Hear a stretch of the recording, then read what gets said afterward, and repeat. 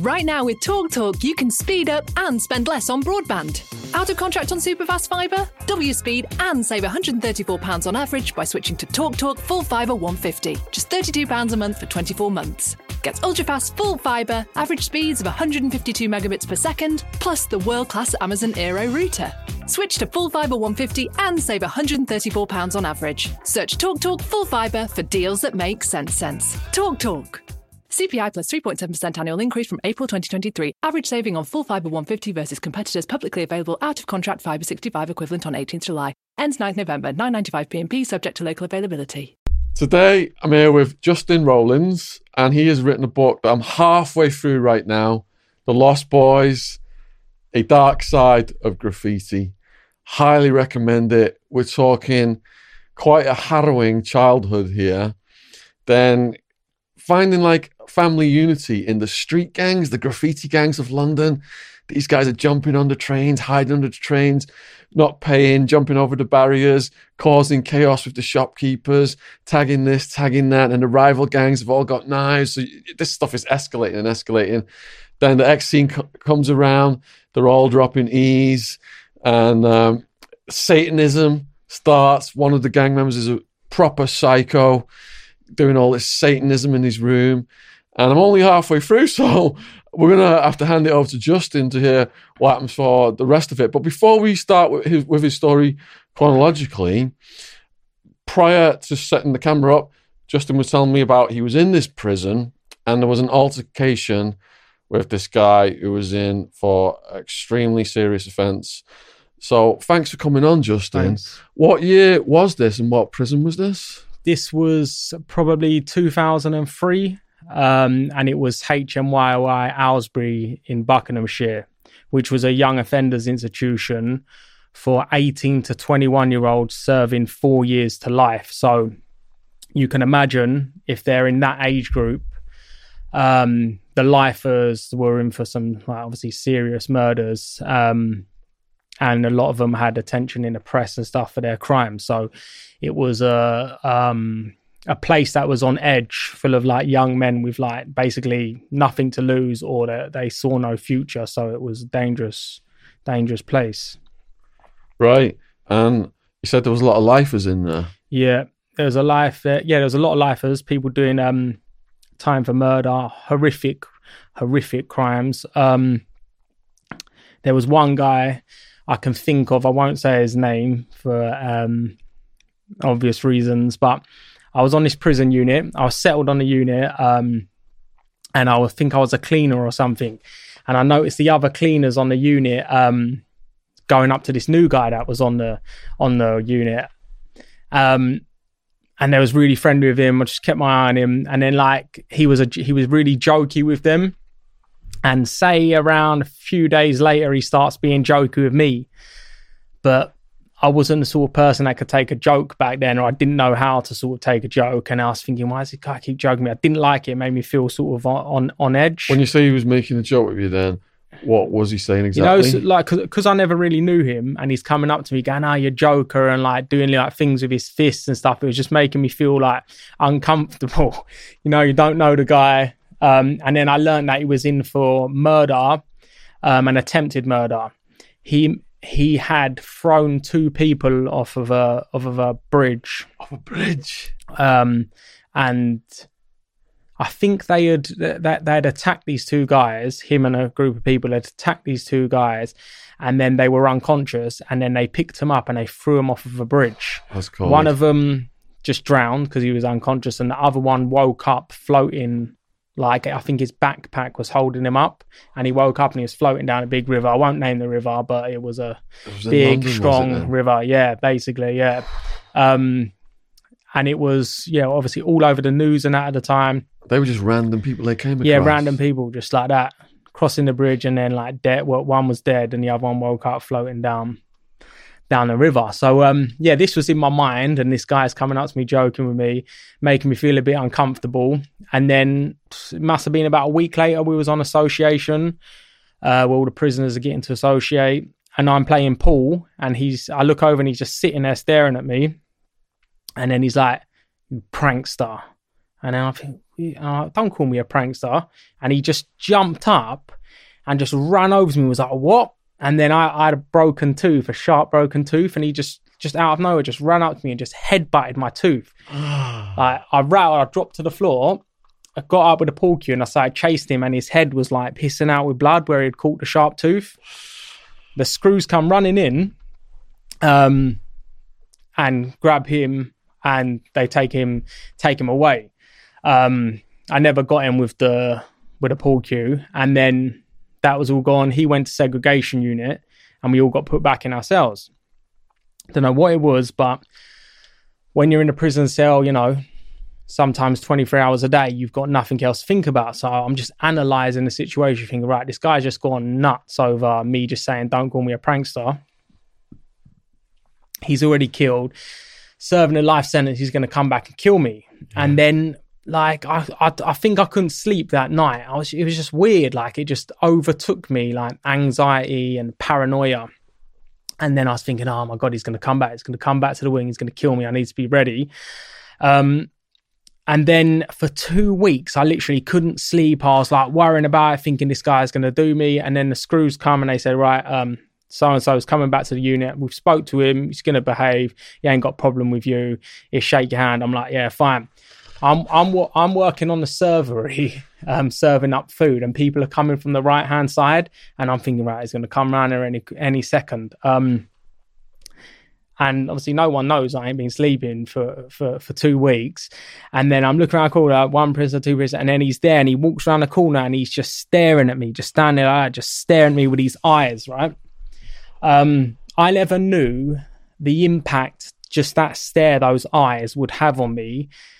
That was 2003. What was it now? We're 14, 15 years later. And today I still have a problem with eyes.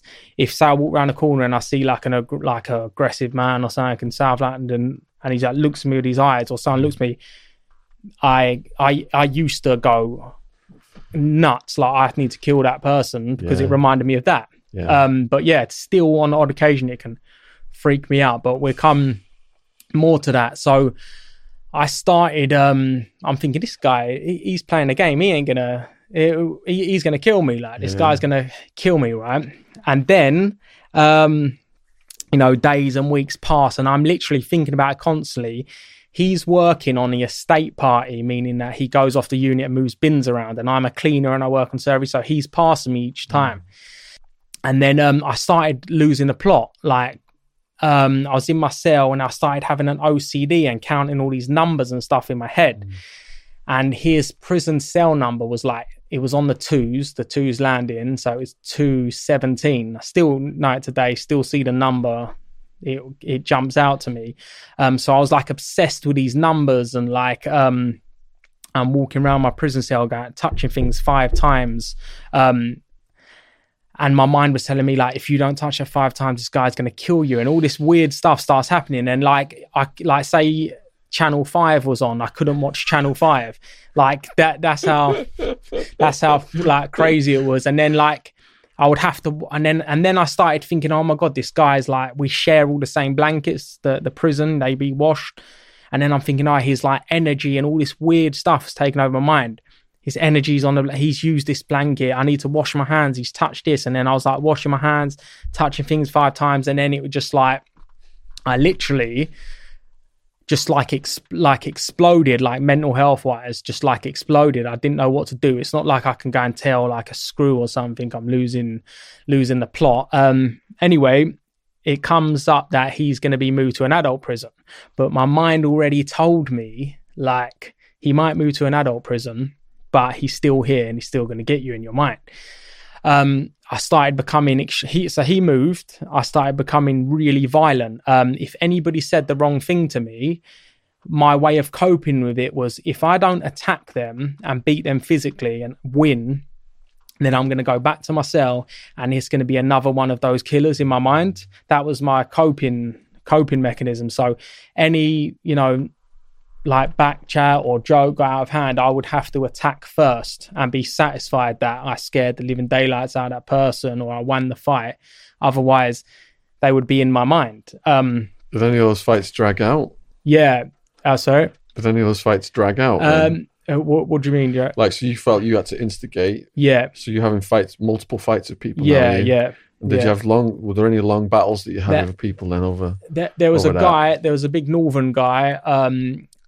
Apparent people used to say that he was in for like sexual offences, but there was no proof, right? So people didn't like him anyway, but he was a big guy. And I was a skinny little guy at the time. And he was, well, I had lost my job on the servery because my behaviour was so erratic, and he worked on the servery. And I walked to the servery and they were handing out like bread or something. He just literally just threw it on my tray. It was like, dickhead, something like that, yeah. And then obviously that goes into my head to kill. I'm like, fucking kill, I want to kill you. Get sent back to my cell. And then it's like, no, that's it. I've got to do this guy now. So I'm screaming out of the side of the door what I'm going to do to him. And then he knew that one of my teenage friends, like my best friend in my teenage years, had passed away. So he started slagging off my friend to like wind me up. So I got a curtain tie and took the curtain tie off, made a hole in it and filled it with batteries. And then I was charging myself up. It had to be like 2 hours till association time. And then I was like, right, that's it. Going to go out there. But I moved too soon. Where I was so like adrenaline pumped up and drained from getting charged up, he was playing pool. So I attacked him at the wrong time because obviously he had a pool cue. So I started hitting him around the head with the batteries in a sock, and then he snapped a pool cue around my jaw. And then this time it was me taken off to the segregation unit. When I came back, they told me that I was moving up to the second landing, and then I was like, this is my like controlled zone in my cell, like my OCD zone. And then I didn't want to move, but then they moved me upstairs. And I was just on edge, like, oh my God, what if that killer's been in the cell? Like all this stuff running through my head. I finally started settling down in the evening, like laying on a bed, relaxing or trying to relax. And I done graffiti in my teenage years. So I know, like, I don't know, when it comes to like lettering and words and writing, scratching on walls and stuff, I can see stuff fades and it stands out to me from doing graffiti. So I'm laying there on my bed, and then I'm looking to the cell door, just started to try and relax, and I could see someone's name carved in the cell door. And then I'm like, nah, it can't be. And I get up, get to the door, and I start looking at the faded scratch. It's the killer's name. So was here. And then I'm like, oh, fuck. And then like, I'm like, oh, go lay down on the bed. I'm like, fuck, I can't lay on the bed. He's been in the bed. It's like sleeping with the devil, right? So this is how my mental health just declined. I started sleeping on a cold prison floor. And the night officer would come round and they'd be like, Rollins, you all right, mate? What are you doing on the floor? And I'd be like, oh yeah, I'm all right. The bed's just uncomfortable, Guff. I couldn't tell anybody what was going on. But yeah, it finally exploded. I couldn't handle it anymore. I got the TV and I threw it off the ceiling, smashed the TV. I got the glass, and I just started like slicing up my arms, and I put all my clothes, magazines and stuff up against the door. I set them on fire. And yeah, I was at the lowest point. And then the screws come, fire brigade come. They took me over to the healthcare unit where I stayed for probably a few days. And then a really good officer come over to me and he said to me, say that you was attempting suicide, because otherwise you're going to get outside charge for arson. So I said that was an attempt on my life. So I didn't get any outside charges for arson, but I got took back to the prison unit and I had a piece of glass like stashed in my trainer or something. I was refusing to leave my cell, and then they was like, right, we're taking you to the segregation unit. So I was like, back to the segregation unit. I'm like, F you, I don't care, right? So, but the segregation unit, there wasn't windows that would open. It was just like plastic and was scratched to pieces. You could barely see out of it. So the air was tight in there. I had a lighter and glass, so once again, I'd start slicing my wrists, and I set the tissue. It was only a toilet roll I set on fire. It was the only thing that was in there, but the smoke soon filled. Couldn't breathe. Like pressing the buzzer, like having a panic attack. Like, God. I could hear the prison officer just plodding along. Opens up the eye the spy hole. I could just see his eye, and he's just laughing at me. He could see the fire. There's not a fire, or I've pulled it out, and he still just gets the fire hose, puts it through, and just starts soaking me, like literally laughing. And like the smoke, which was making me like choke and not being able to breathe, and the pressure of the freezing cold fire hose was like pushing me back, and I'm running back and forth for the back of the cell trying to avoid it. Eventually, the prison officers come with riot shields, and I have to strip naked, go to the back of the cell and put my nose to the door, to the back wall. And then the instructions, the screw comes in and he puts the shield to my back, and then I have to start walking out backwards. Bear in mind, I can't breathe properly, and I'm naked and soaked. And then I step out of the cell, and he's like, walk to the left, put your nose up against the outside wall. And then I'm walking out, I look to the left like that. I look down, and there's fire brigade and all nurses and stuff. And when you're there, basically naked, you ain't been home for years because you're in prison. It was like one of the lowest points. Like those fire brigade would have gone home and we're like, yeah, told their wife about this nutter that was kicking off down the segregation unit. And it was just a, low point. But after that, when I finally went back to the prison unit out of segregation, a nurse that was really nice, he had a word with me. He said, look, Rollins, they're thinking about sectioning you. And then I probably had a year left on my prison sentence. So that means if they section you in prison, you're permanently in the mental health facility. Yeah, and then once you've done your time in the mental health, deemed fit enough, you come back to prison sentence and finish off your year. I said to him, look, could they send me to Broadmoor, right? And then he was like, of course they can send you to Broadmoor. He's like, we've had people from Broadmoor come back into this prison. And then when he said the words Broadmoor and knowing its history and stuff, I was just like, he was basically giving me a warning, like, this is a heads up, your last chance. So after that, no matter how hard it was, I had to get my head down with the mental health issues that had developed. What had you heard about Broadmoor that made you spooked like that? Well, when I was in HMP Highdown in Surrey, I had this, there was they had just opened a young offenders unit. It's an adult prison, but there was a young offender unit, and the young offenders were running crazy.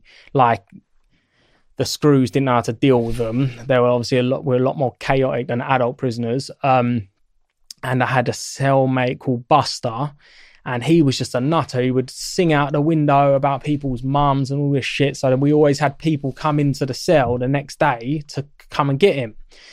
So then I get caught up in this feud that he's got with people on the unit, and then I'm like, I've got to get out of here, right? It was like there was a guy trying to come in with a razor. We're barricading our cell door, and the screw literally walking along. He knows what's going on. He just opens the door like literally. I don't see the grin on his face, but he knows what's going on, and he's just grinning. And then this big guy, Smithy, massive guy, he's trying to get Buster, and Buster's singing and that behind the barricade, and and then this guy Smith's trying to do him with a razor. They wanted to do him more than they wanted to do me, and then I just couldn't handle it. I thought I need to get out of it. Right, so I self-harmed, and I got took down to the healthcare unit. And I've gone down to this healthcare unit, and there's probably just a long corridor, and it's just quiet. It was oh my God, peace. I've got some peace, right? There was no TVs or anything like that. And there was no other young offenders down on the healthcare unit. And I thought, no, this is good. This is safety here. This is peace. I want to stay here. If I've got to keep acting crazy and self-harm or whatever, stay down here, I will. So there's a story on the news at the time. There's this guy that had... there's this guy on a run from Basingstoke. He had battered his best mate to death. And he had chopped him up into pieces and threw his friend's head was found in a neighbour's bush.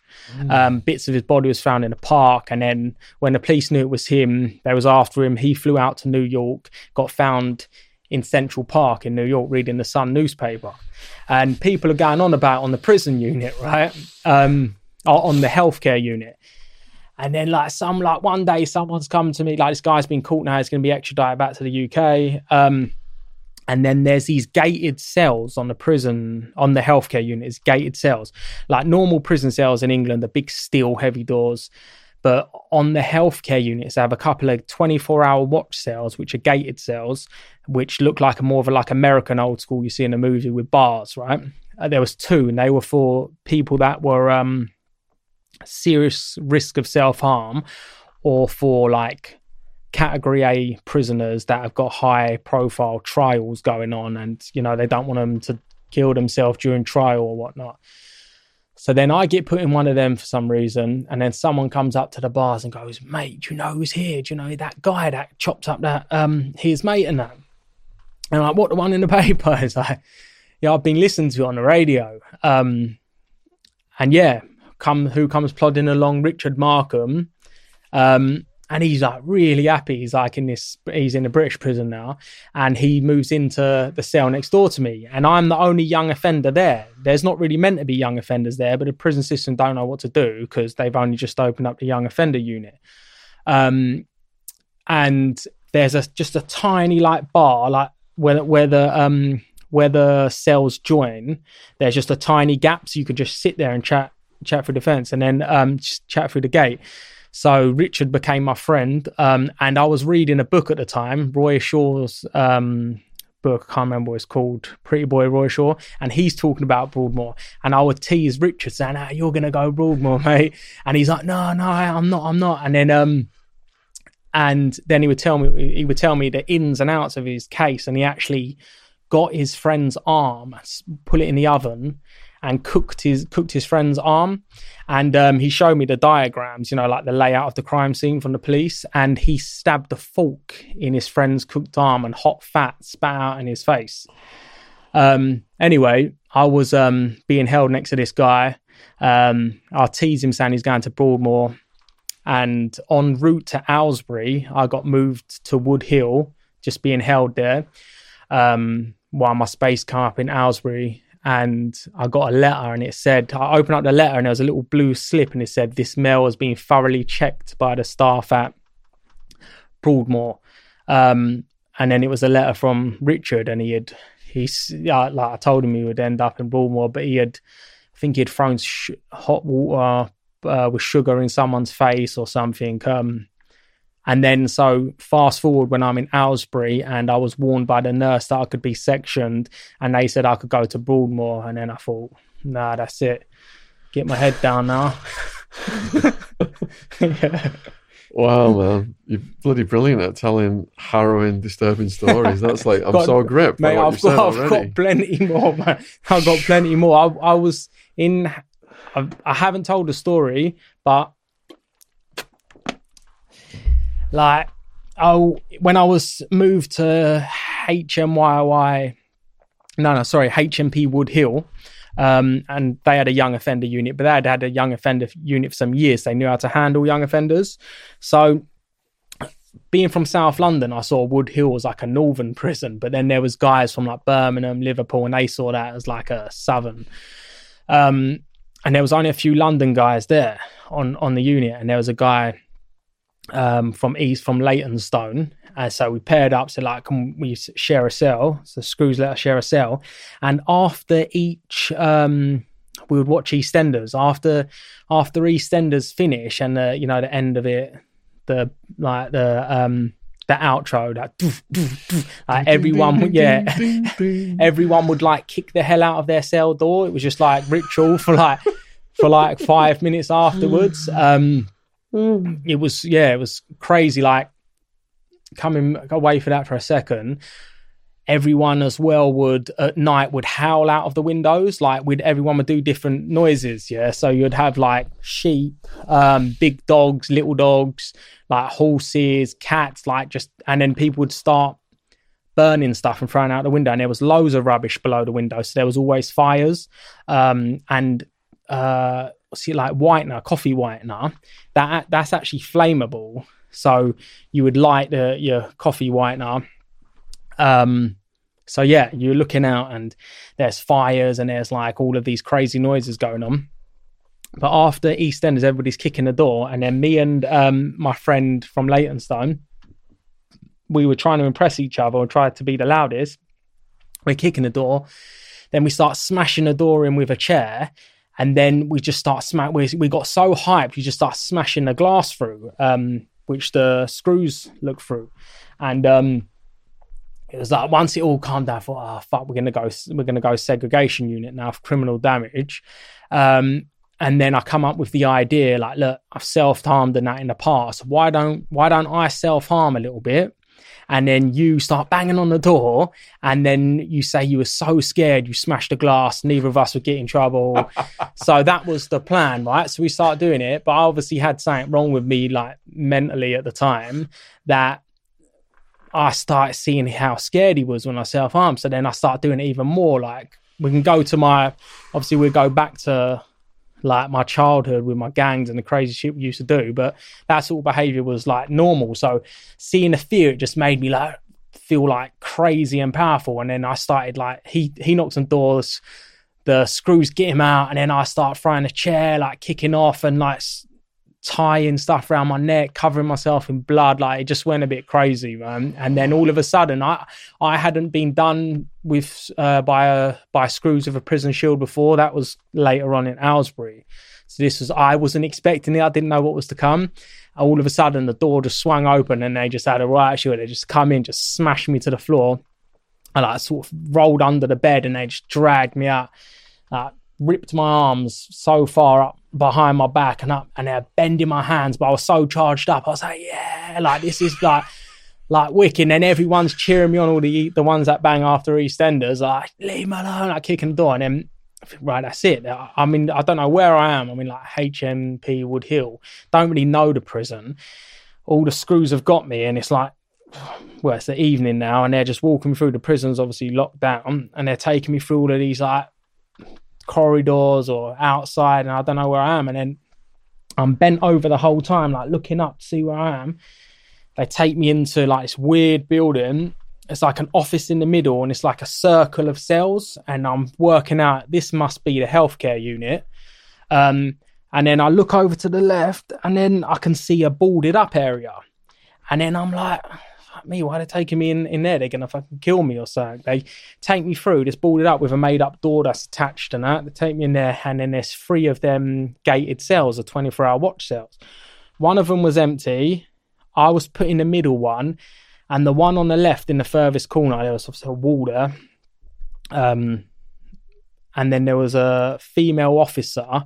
There was a table, loads of like paperwork, a computer, all sorts of stuff, and there was someone being held in there. And I'm thinking like, I weren't thinking nothing of it at the time. Put me in my cell, and then a prison officer sitting outside the gate, and they're taking it in turns to watch me. Now, in my mind, I'm at war with them. Really, I'm just at war with myself. But I'm at war with that prison officer. I need to break him mentally. So I put blood from my wounds over my face, and I cover myself in this white blanket, and I just walk around in a trance for say like an hour, just mumbling all this stuff while looking at him like I have to break him. Like that's like have to break him, make him scared or whatever. Like in my mind, my fucked up mind at the time, that was my way of winning. Anyway, when it calmed down, went to bed, woke up in the morning, and then was like looking at my new surroundings. Arms are sore from wounds and being bent up. I'm thinking, I've got this feeling inside me of like anxiety and something ain't right here. And these doors, like these gated cells, they came out at an angle so you could sort of step out a little bit and look to your right. So I thought, nah, something ain't right with that table and that there and that officer there. So I stepped out, looked to the right, and I looked at the name board, and it said Huntley, category Cat A. And I was being held next to Ian Huntley, who was being held in Wood Hill, and he was going to go on, I don't know if he pleaded guilty, but he was up for killing the Sower murders, killing the 2 young girls. And I was basically held in that. And I'd literally just turned 18, and obviously with going on what I've been going on, I had like mental health issues, and I didn't know how to take it. It just fucked me up even more. I don't know, maybe a day or so later, I started like opening my wounds, really frustrated. And then the devil was like, started speaking to me, excuse me, mate, excuse me. Like, cause the officer's telling me to stop it. And then Huntley was trying to tell me, excuse me, mate, if you stop, I'll give you some tobacco. And it was two female nurses. But looking back now, he was just trying to show that there was some sort of humanity there. But obviously the guy's a absolute beast, man. But that was HMP Wood Hill, man. And then I think when I finally got to call my family and I told them where I was being held next to Huntley, the prison denied it, and they moved me straight away. Did you talk to Huntley much? That was basically it, mate. He tried to talk to me, but I could sit here over exaggerate. Oh yeah, but that was it, man. But looking back, it did have a fucking impact on my already like. What was the nature of what he did? I can't remember. He killed two young girls in Soham. He was a caretaker. Oh, that's the one. Yeah, caretaker, and him and his girlfriend Maxine Carr.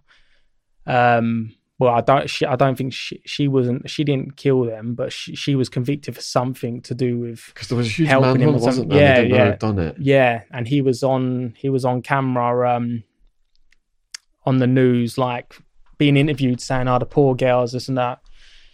Only one thing is when a prison officer came over from the young offender unit to take turns to watch me to make sure I don't self-harm. And then he was saying, "Where are you from, Justin?" And I said, "South London. Who do you support?" I say Chelsea. But I know he's over there. He's volunteering to look after me so they can see the beast. It's obviously big talk in the prison. And then he's like, "Who do you support?" Huntley. And then he said Man United, and that's them little girls are wearing Man United tops. Or in the photo of them, they're wearing Man U tops. Yeah, but yeah, dark time, really dark time. So you had a lot of confrontations with the guards. Yeah. Have you described that was the worst, or was there a worst one that you had? Probably just that the description of when I was in the prison in the segregation unit, when the officer was looking through and his eye and he was laughing, and obviously I felt like I couldn't breathe and I was going to die, and he sprayed me with a hose. That's probably the most darkest one. The others were just like my sort of minor, but that was the one that stuck with me because it's the whole eye thing. You haven't got any privacy in prison. Like you could be laying on your bed and a random person could just, like a random prisoner officer, any person, member of staff can look through and just stare at you. You don't even know who they are. It's just an eye watching you. Do you know what I mean? So it sticks with you. How much of the book is prison stories? The stories I just said about Wood Hill and Aylesbury are from a follow-on book that's not published yet. But in the Lost Boys, there's small stories of going in and out of young offenders institutions, and Richard Markham comes at the end, and then that's sort of where the book ends. So it's the following book that's mostly prison. The first book, The Lost Boys, is basically gangs and street life and just the crazy stuff that goes on. So if you want to get Justin's book, Lost Boys, the link is in the description box below this video. I got it on my Kindle, so I'm assuming it's going to be available worldwide on Amazon as an ebook. So let's go back then to how this all started then, like where you grew up and how you fell into this gang lifestyle. Yeah, so I grew up early 80s in southwest London, Surrey. Where I grew up in Sutton is Surrey, but it's still the London borough of Sutton, and it basically borders southwest London. I grew up there. My mum's mixed Anglo-Indian and English, but English name, looks white to me. All of her sisters white to me. All of my cousins white. My dad was mixed Anglo-Burmese and Dutch Burgher. Dutch Burgher's a small Catholic community in Sri Lanka. So they're obviously English speaking, English dressed. But my dad wasn't around. So I just grew up with my mum and my large white family. So from the beginning, well, not saying from the beginning, I was different. I felt I was different, and because of the colour of my skin. And my mum would send me to this childminders, and I was probably about 5 years old. And like life's good, life's normal. I'm just a little boy going to school. And one day the childminder's son just comes down and gets out some fishing wire and just starts strangling me. And I'm like crying my eyes out, terrified. And there was a boy there with special needs. After he was taking it in turns of strangling us, he was strangling, I think his name was Chris, he had special needs, strangling him. And then Chris weren't crying. And in my confused state, even though I was 5 years old, looking back, it was like I was confused on why am I crying and this guy is not. So he didn't know how to express what was going on.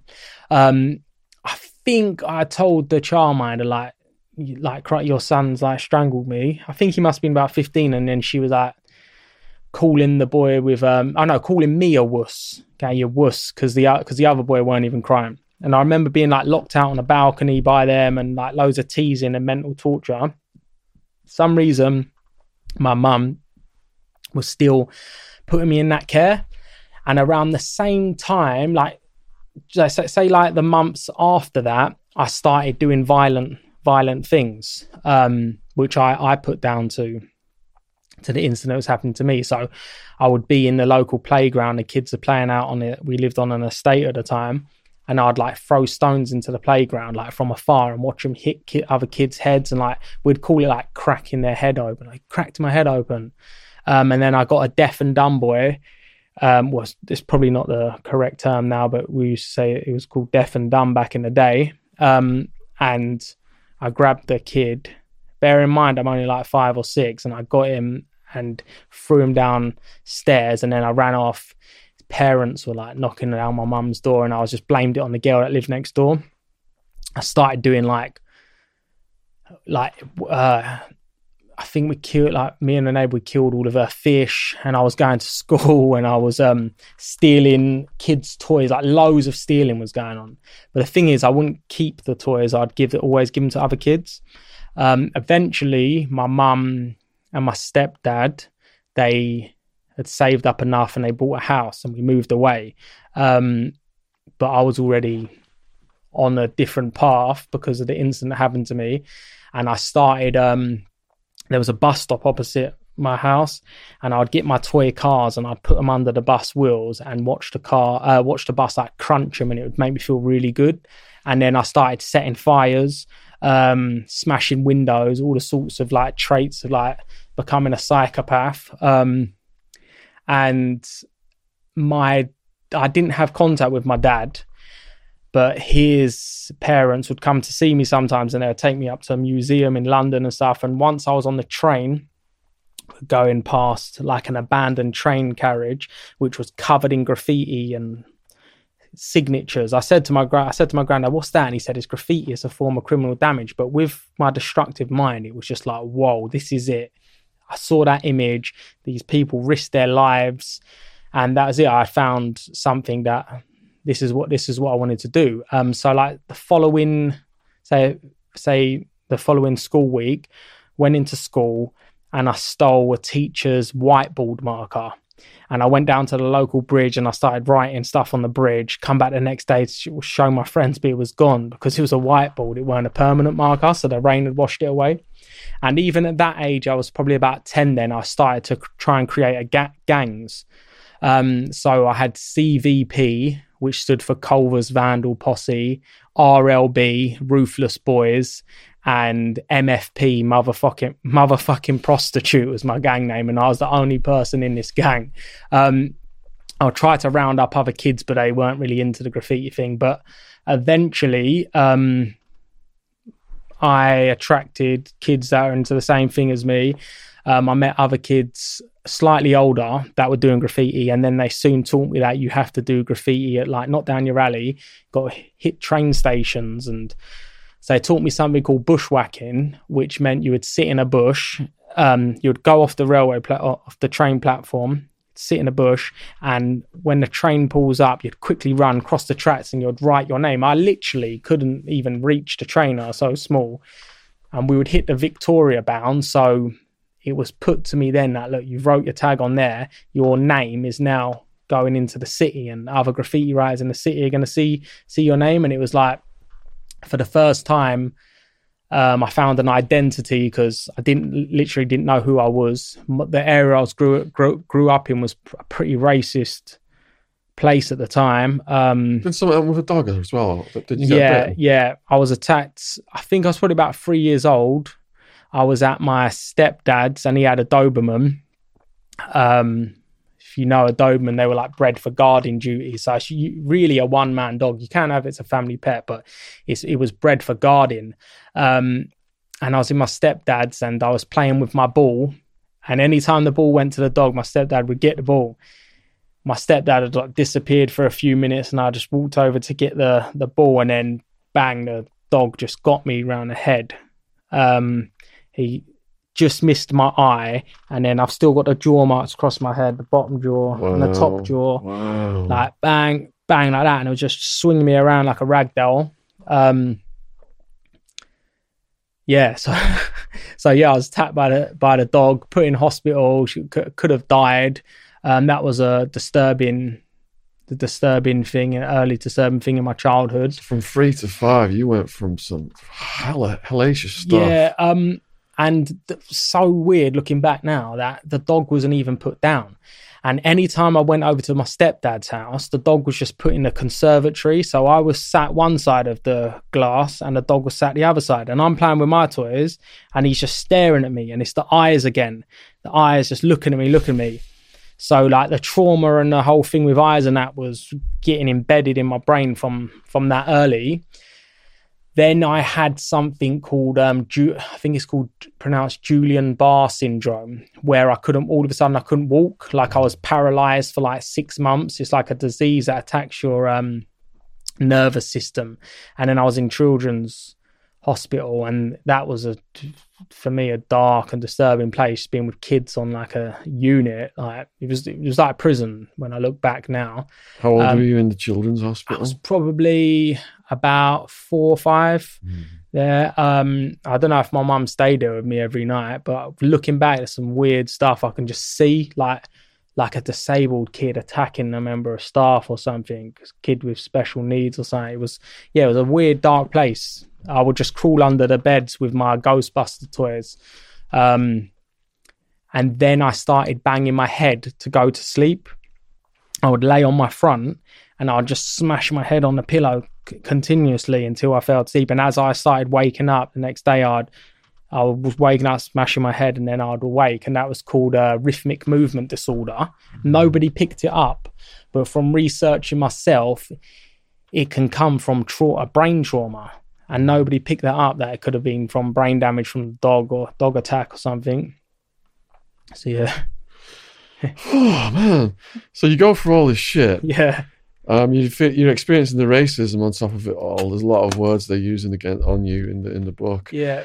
And then you click up with the graffiti gang, and that kind of becomes your family. Yeah. So you're like just a junior one now. So how does that escalate? Well, I moved away from that area. Like we moved again, and we moved to Malden, which was like southwest London. And I met other graffiti taggers or writers. One of them was called Joe. His tag became Bath. He became my best friend. And my cousin Tony, he joined us. And then there was Nemza and there was Ches. So there's a group of us now, and we're just writing our tags, getting on the trains, going out stealing spray paint and stealing alcohol, like skipping school. And there was, at that age, you would look up to this other graffiti. There's a big graffiti gang. They're still around in London today. Or say a graffiti crew. A lot of people don't like it being called a gang, like a collective of writers, graffiti taggers and artists. And they were called DDS, which stood for Diabolical Dubsters. And they lived the graffiti lifestyle. The graffiti lifestyle was basically hanging around the rail network and the underground, stealing spray paint and graffiti equipment, and plotting where you're going to go paint that night. If you're going to do like paint a long stretch of railway or climb into a tube depot, train depot, that was the lifestyle. And most kids wanted to be in DDS. But where we was forming a group, it was like, let's start our own start our own graffiti crew. So we called ourselves WZ, which stood for Warriors with a Z on the end instead of an S, and start writing it around that part of southwest London. And there was another graffiti crew / gang from the Kingston area, and they were called WK. And I knew them, but I didn't really think much of we were writing WZ. I'm just with my friends now. And then messages were getting sent across saying, I'd created the tag 706 and the street name Sevens for short. Tell Sevens he wants to stop writing WZ because it sounds too much like our crew. But where I'm with my friends, and I'm only 14, and I'm like, yeah, FWK, and then we start putting lines through each other's initials, which is basically setting the like pace, the tone for a confrontation. So I'm like acting like the big man in front of my friends, and like FWK, blah blah blah. There was another gang called SK, which stood for Shadow Crew, and they were from like the Wallerton, Croydon area, and I knew some of them. They came down to Malden where we were hanging around and were saying, yeah, we've had to fight with WK at a party. SK like soon disappeared the name, and these guys joined WZ. All of a sudden there's like 10, 15 WZ, and it was going to grow bigger because the more we was writing WZ on walls around, say, 4 or 5 towns or a few different boroughs, the other kids wanted to come and join us and see what all the fuss was around. So we was building a gang, and then I was tiny, but somehow I was finding myself like the leader of this. So I'm saying, yeah, I know where WK hang around in New Malden. Let's go down there and get them. Like, I'd done violent things in my early childhood, like throwing stones and stuff like that, but I'd never arranged anything like this. I didn't even think it was going to happen. At 14, do you think that it's going to happen? Like, no, like come Friday, like 4:00, I look around and there is, I think maybe 15 to 30. I can't remember, because we used to, when we would arrange gang fights, we would actually count, like, right, how many people we got together? 1, 2, and we're looking down the bus counting. Like, we were so proud of the numbers we could get. But yeah, there was either like 15 or 30 guys. One of my friends turned up called Crazy Steve. I was 14. He was probably like 13, but he looked like a man at 13. He had big, hairy chest, big guy, crazy guy. And his dad had made him a weapon for this fight. Like, so his dad has made him half a broomstick, which has been shaved down into a point on one side. So that's a spike. And the other side is screws with a Stanley blade coming out the end of it. Steve's turned up for this fight and pulls out the weapon, and then I'm like, wow, we actually have to go and do this now.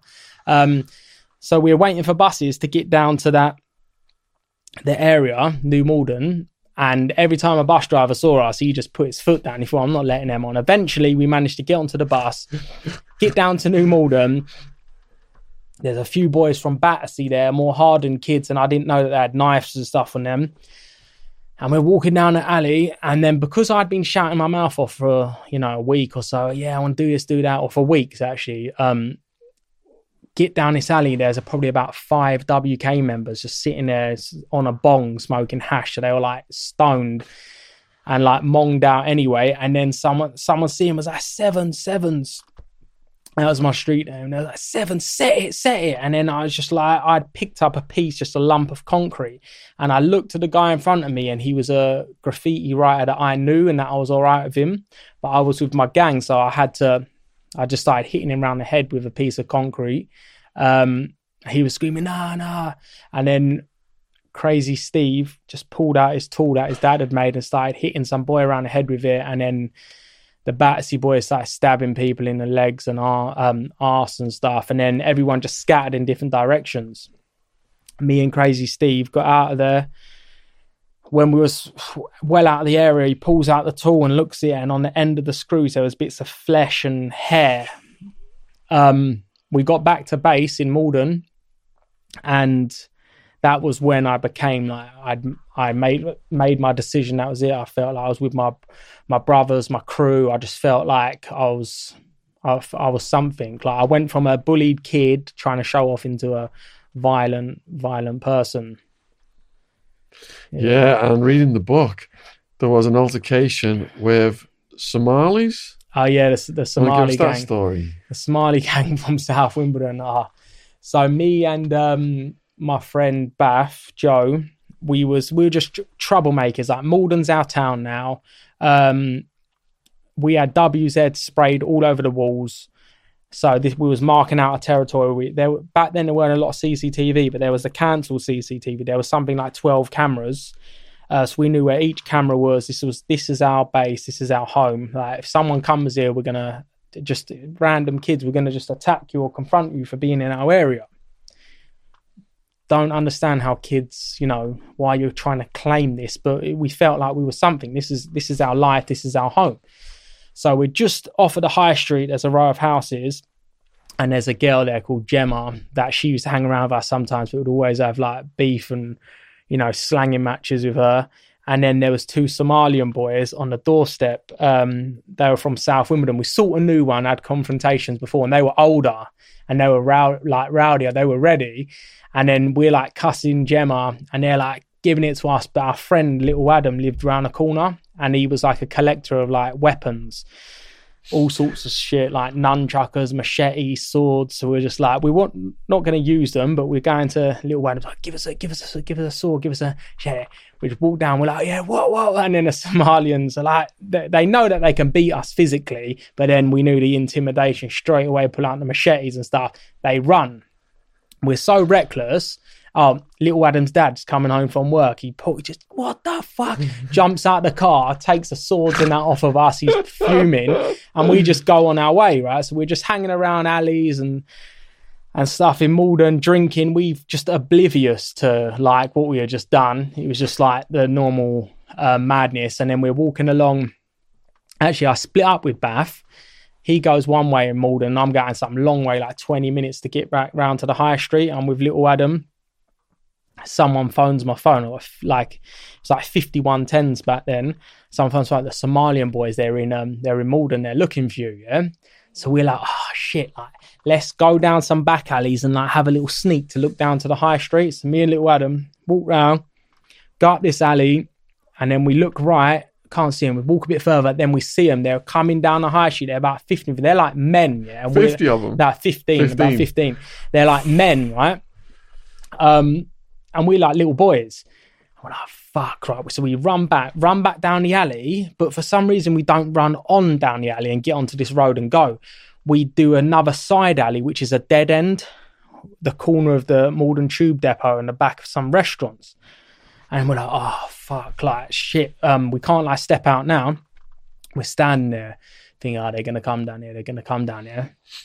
I just look to the alley. This Somalian guy walks past. He literally just looks at us, goes, bangs. And then we're like, they're there. And we're in a dead end, yeah? I swear down, if it wasn't for quick thinking, we would have been killed. They had tools, weapons on them, would have been killed. I just saw about that much of a door open, yeah? I just ripped the door open. I'm in the back of an Italian restaurant. The chefs and that are in there. People having their lunchtime menu. I'm like, Little Adam just follows me. Just run through the restaurant, past the people that are eating on their lunch breaks and that. Like 15 Somalians charging at us with bats and poles and shit. Right, and then we just rip the front door open, and I just start run round into Iceland. And this is where, like, fuck, the security hated us in Iceland because we were always robbing and stealing. He's like, get the fuck out. But we just ran past him. We've gone into the storeroom. Only a couple of the Somali boys ran through and into the storeroom to try and get us. Like, we're hiding out there. There he goes. And then I look out through the window, and at the same time, some WZ members from Stockwell and Brixton, they had just got off of the tube. Ooh. And then all of a sudden I see Bath walking across the road like this. I don't even think he knows anybody's about then. Bang, he's getting rushed. We run out, and our Stockwell boys come charging across the road, and their numbers are evened up. Like, all the pub geezers come out, they're drinking their beer, cheering. all traffic come to a standstill, and that was it, man. There was carnage, man. There was carnage. We somehow outweighed them, and people bottles. I was getting my hand bottled by my own friends. Like, I'm punching down and my hand's getting bottled. All of a sudden, little Adam's walking along, a smiley guy smashing around the head with a brick. He's out cold on the floor. A car pulls up. Little Adam's brother-in-law, a lot older, big man, and Crazy Steve jump out with baseball bats, come charging. And then it was just like bang, bang, bang, people dropping to the floor. And then the little Adam's brother-in-law just scooped him onto the shoulder, threw him in a car. They were off. And it was crazy. There were sirens going off, like shop alarms, people setting the shop alarms off, and everything come to a standstill. And we all ran off. We climbed into Malden Tube Depot, was hiding there. And then, a lot of people went to hospital, and about 5 people went to prison. Only one of the Smiley guys went to prison. 4 WZ members went to prison for that. The charge was violent disorder. Yeah.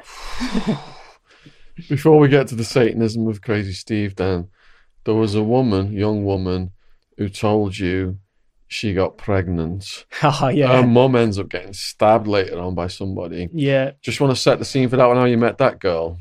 I would have just met Danielle. I'd have just met her just from around the local streets, just like me, like just on the street, allowed to do what she wants to do. I'd go out of her from time to time, and then when we would fall out, she'd call me horrible names, you packy and this and that, which really hurt me because I just wanted to fit in, English name, English upbringing, English family, and that always got to me. So when she would say that, I was chaotic, she was chaotic. Danielle, she would be with quite a few members of the gang. She was on and off girlfriend. So you want me to go into... go into as much detail as you can, yeah. So basically, life's moving on in WZ. We're out stealing, we're out travelling around the London Underground, robbing. And Danielle says she's pregnant, and then I'm thinking, fuck, I'm probably like 15 or something now, and I'm going to be a dad at 15. I didn't know how to handle it. It's like, and she comes with this picture of this scan, baby.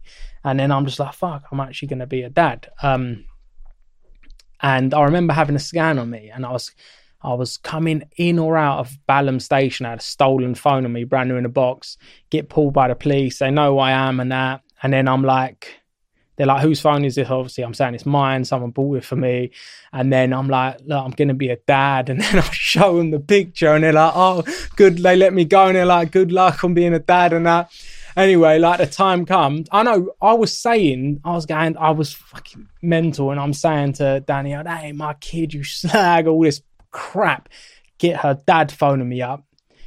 Big skinhead guy, and he's going, you fucking, that's my daughter. You got pregnant, you better be a dad. After a while, I was like, dawns me, right, I'm going to be a dad. So I go to the hospital with Danielle and her mum, and I'm sitting there in, where she had a scan and that, and then the nurse says like, oh, you're 9 weeks pregnant or 12 weeks. I started sitting there thinking, like, calculating out the dates and stuff, thinking, nah, something ain't right here. Work out, nah, and she's looking at me like this. Her mum ain't got a clue what's going on, and she knows. And then I find out it's her first scan, so I'm like, well, so who the fuck is this other kid in the scan, right? Anyway, I lived on the same road as the hospital, I steamed out of the hospital. I was like, hurt, I ain't going to be a dad at 15. And then I walk home, no one's home. My mum's at work, and I'm just sitting in the house. I find a bottle of my mum's red wine. I'm just drinking the wine all day, really charged up and angry. About 5 o'clock, I look out the window, and I'm like, that's Danielle and her mum pulling up in the car. I'm like, fuck. Actually got some decency. They're going to come and apologise to me, They get out of the car, they cross over the road, and they go to my mate Ashley's house. And it was fucking Ashley's baby the whole time, so... Yeah. Then later on, the mum ended up getting stabbed. How did that come about? It's quite a difficult one to talk about. I'll talk about it, but always a touchy one. So me and Danielle, we're still on and off. Like, I forgive her for saying she got rid of the baby in the end.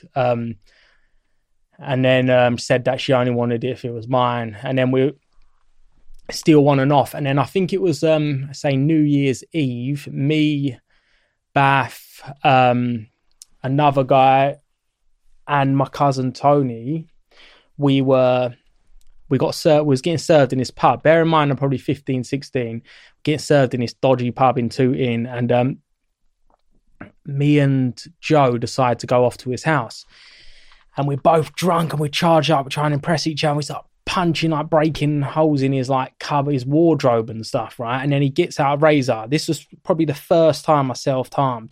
And he starts cutting his arm with a razor. I start cutting my arm, and we're like blood brothers now. And it's like charged up, covered ourselves in blood. And then we're like, right, because we was always acting crazy, and like this psychology, this like gang psychology is you've got to be sick, and you've always got to be like, people got to be scared. You always got to up the craziness. So now it's like we're looking in the mirror and we're both covered in blood. We both have shaved heads and stuff. We're covered in blood, and we're just sitting on a bus. There's people all dressed up going out for New Year's Eve, and we're just sitting there. We start making our way to Tooting, and we're seeing little gangs, little groups of different gangs going out, which we knew could absolutely batter us and attack us, like batter us in a fight. So we were, because we were covered in blood, we were going over to them with our hoods up so they couldn't see our face. Oh, what? And then they're like, what? Like they and then because there's only two of us and we're like small. And then once you pull the hood back and they see the blood, and then they're like, they just don't know what to do, right? So the night was set for something really dark and disturbing to happen. And we go back to this pub where we're meeting Tony and Keith. I think I called him Keith. I need to be careful. I think I called him Keith in the book. So Tony and Keith are there. They see us walking with the blood, and I was like, what's going on here? So the mood was set. I was like, right, there's a party in Rose Hill. Let's head to this party. Start heading up to this party, and the night's just ticking on. And it's probably about, I don't know, maybe like 12, 1 in the morning, and Keith's got a knife on him, and we walk down this road, and I can see a big couple of guys, and I can see Danielle screaming at them. She's down there, yeah, my boys are here now, you're gonna get it. These men come running out of nowhere, smash a bottle over Bath's head, and we all run in different directions. Meet up down the high street. Probably about 20 minutes later, all regrouped. Danielle's there. Bath's like pushed her, hey, you fucking got me bottled, blah, blah, blah. And then I'm like to her, look, let's fucking go away. Let's call it a night, right? So take Danielle and her friend with me. We start walking up the road. We sit down on this wall. I didn't know that Danielle had phoned up her mum. I look up the road. There's a car coming to us, bibbing, screeching, pulls up. She's obviously pissed up. It's New Year's Eve. Get in a car, Justin, get in a car, Danielle, we're going to fucking get him. And then I'm thinking, I ain't going to get him. That's my cousin, my mate Bath, and another friend, right? So I'm like, nah, I'm staying here, right? Staying here. So I'm just sitting on this wall. Danielle and her friend get in the car with the mum. They drive off. I'm just sitting there, just like drained from the night. Phone starts ringing. Justin, come down, run down. My mum's been stabbed. My mum's been fucking stabbed. I'm like, oh my God, what's happened, right? I start running down, put about a 10-minute run, get down there. Danielle's mum's on the floor. She's been stabbed. What I learned is that she jumped out the car, just started attacking Keith, and where he's high on ecstasy and fucking alcohol and whatnot, he's just pulled out a knife and he stabbed her. I can't remember how many times he stabbed her, but yeah, she was taking the ambulance. I went to hospital with her. I went to hospital with Danielle, which weren't too far away, and her mum obviously survived and whatnot. The family's really upset. The dad's all crying and stepdad's all crying, like, they stabbed my wife.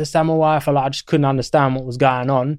It was, yeah, bad time. And then Keith ended up getting a life sentence for that. And they put Bath away. for like, they were trying to do him for like GBH sent for just pushing Danielle. Obviously they've brought him in because of the seriousness of the stabbing, but eventually he got, that case got thrown out against him. And then about 2-3 months after that, Bath was found dead in our manor. And then, yeah, that just really, really just sent me to rock bottom. I was in Feltham at the time, phoned up his number, so I'd call him up all the time. And then a different person answered. I've been phoning the house for years, and it would be his mum, his sister's brother. It was a different voice. And there was like, Bath, like, Joe's not here. And then someone else got on the phone, like, Joe's dead. He was found dead in our manor. So I can't go too much into the details of how he was found and whatnot, but it was always sort of classed as a suspicious death. So yeah, I came out to that confusion and all the other craziness that went with it. So the Satanism with Crazy Steve came before Feltham. Yeah. How did that? What happened there? So like the WZ mentality was, I don't even know if we would talk about it, but it would just happen. It was, we always had to outdo each other on the craziness, like the sickness, the violence escalated, and you always had to like gain respect and status within the gang.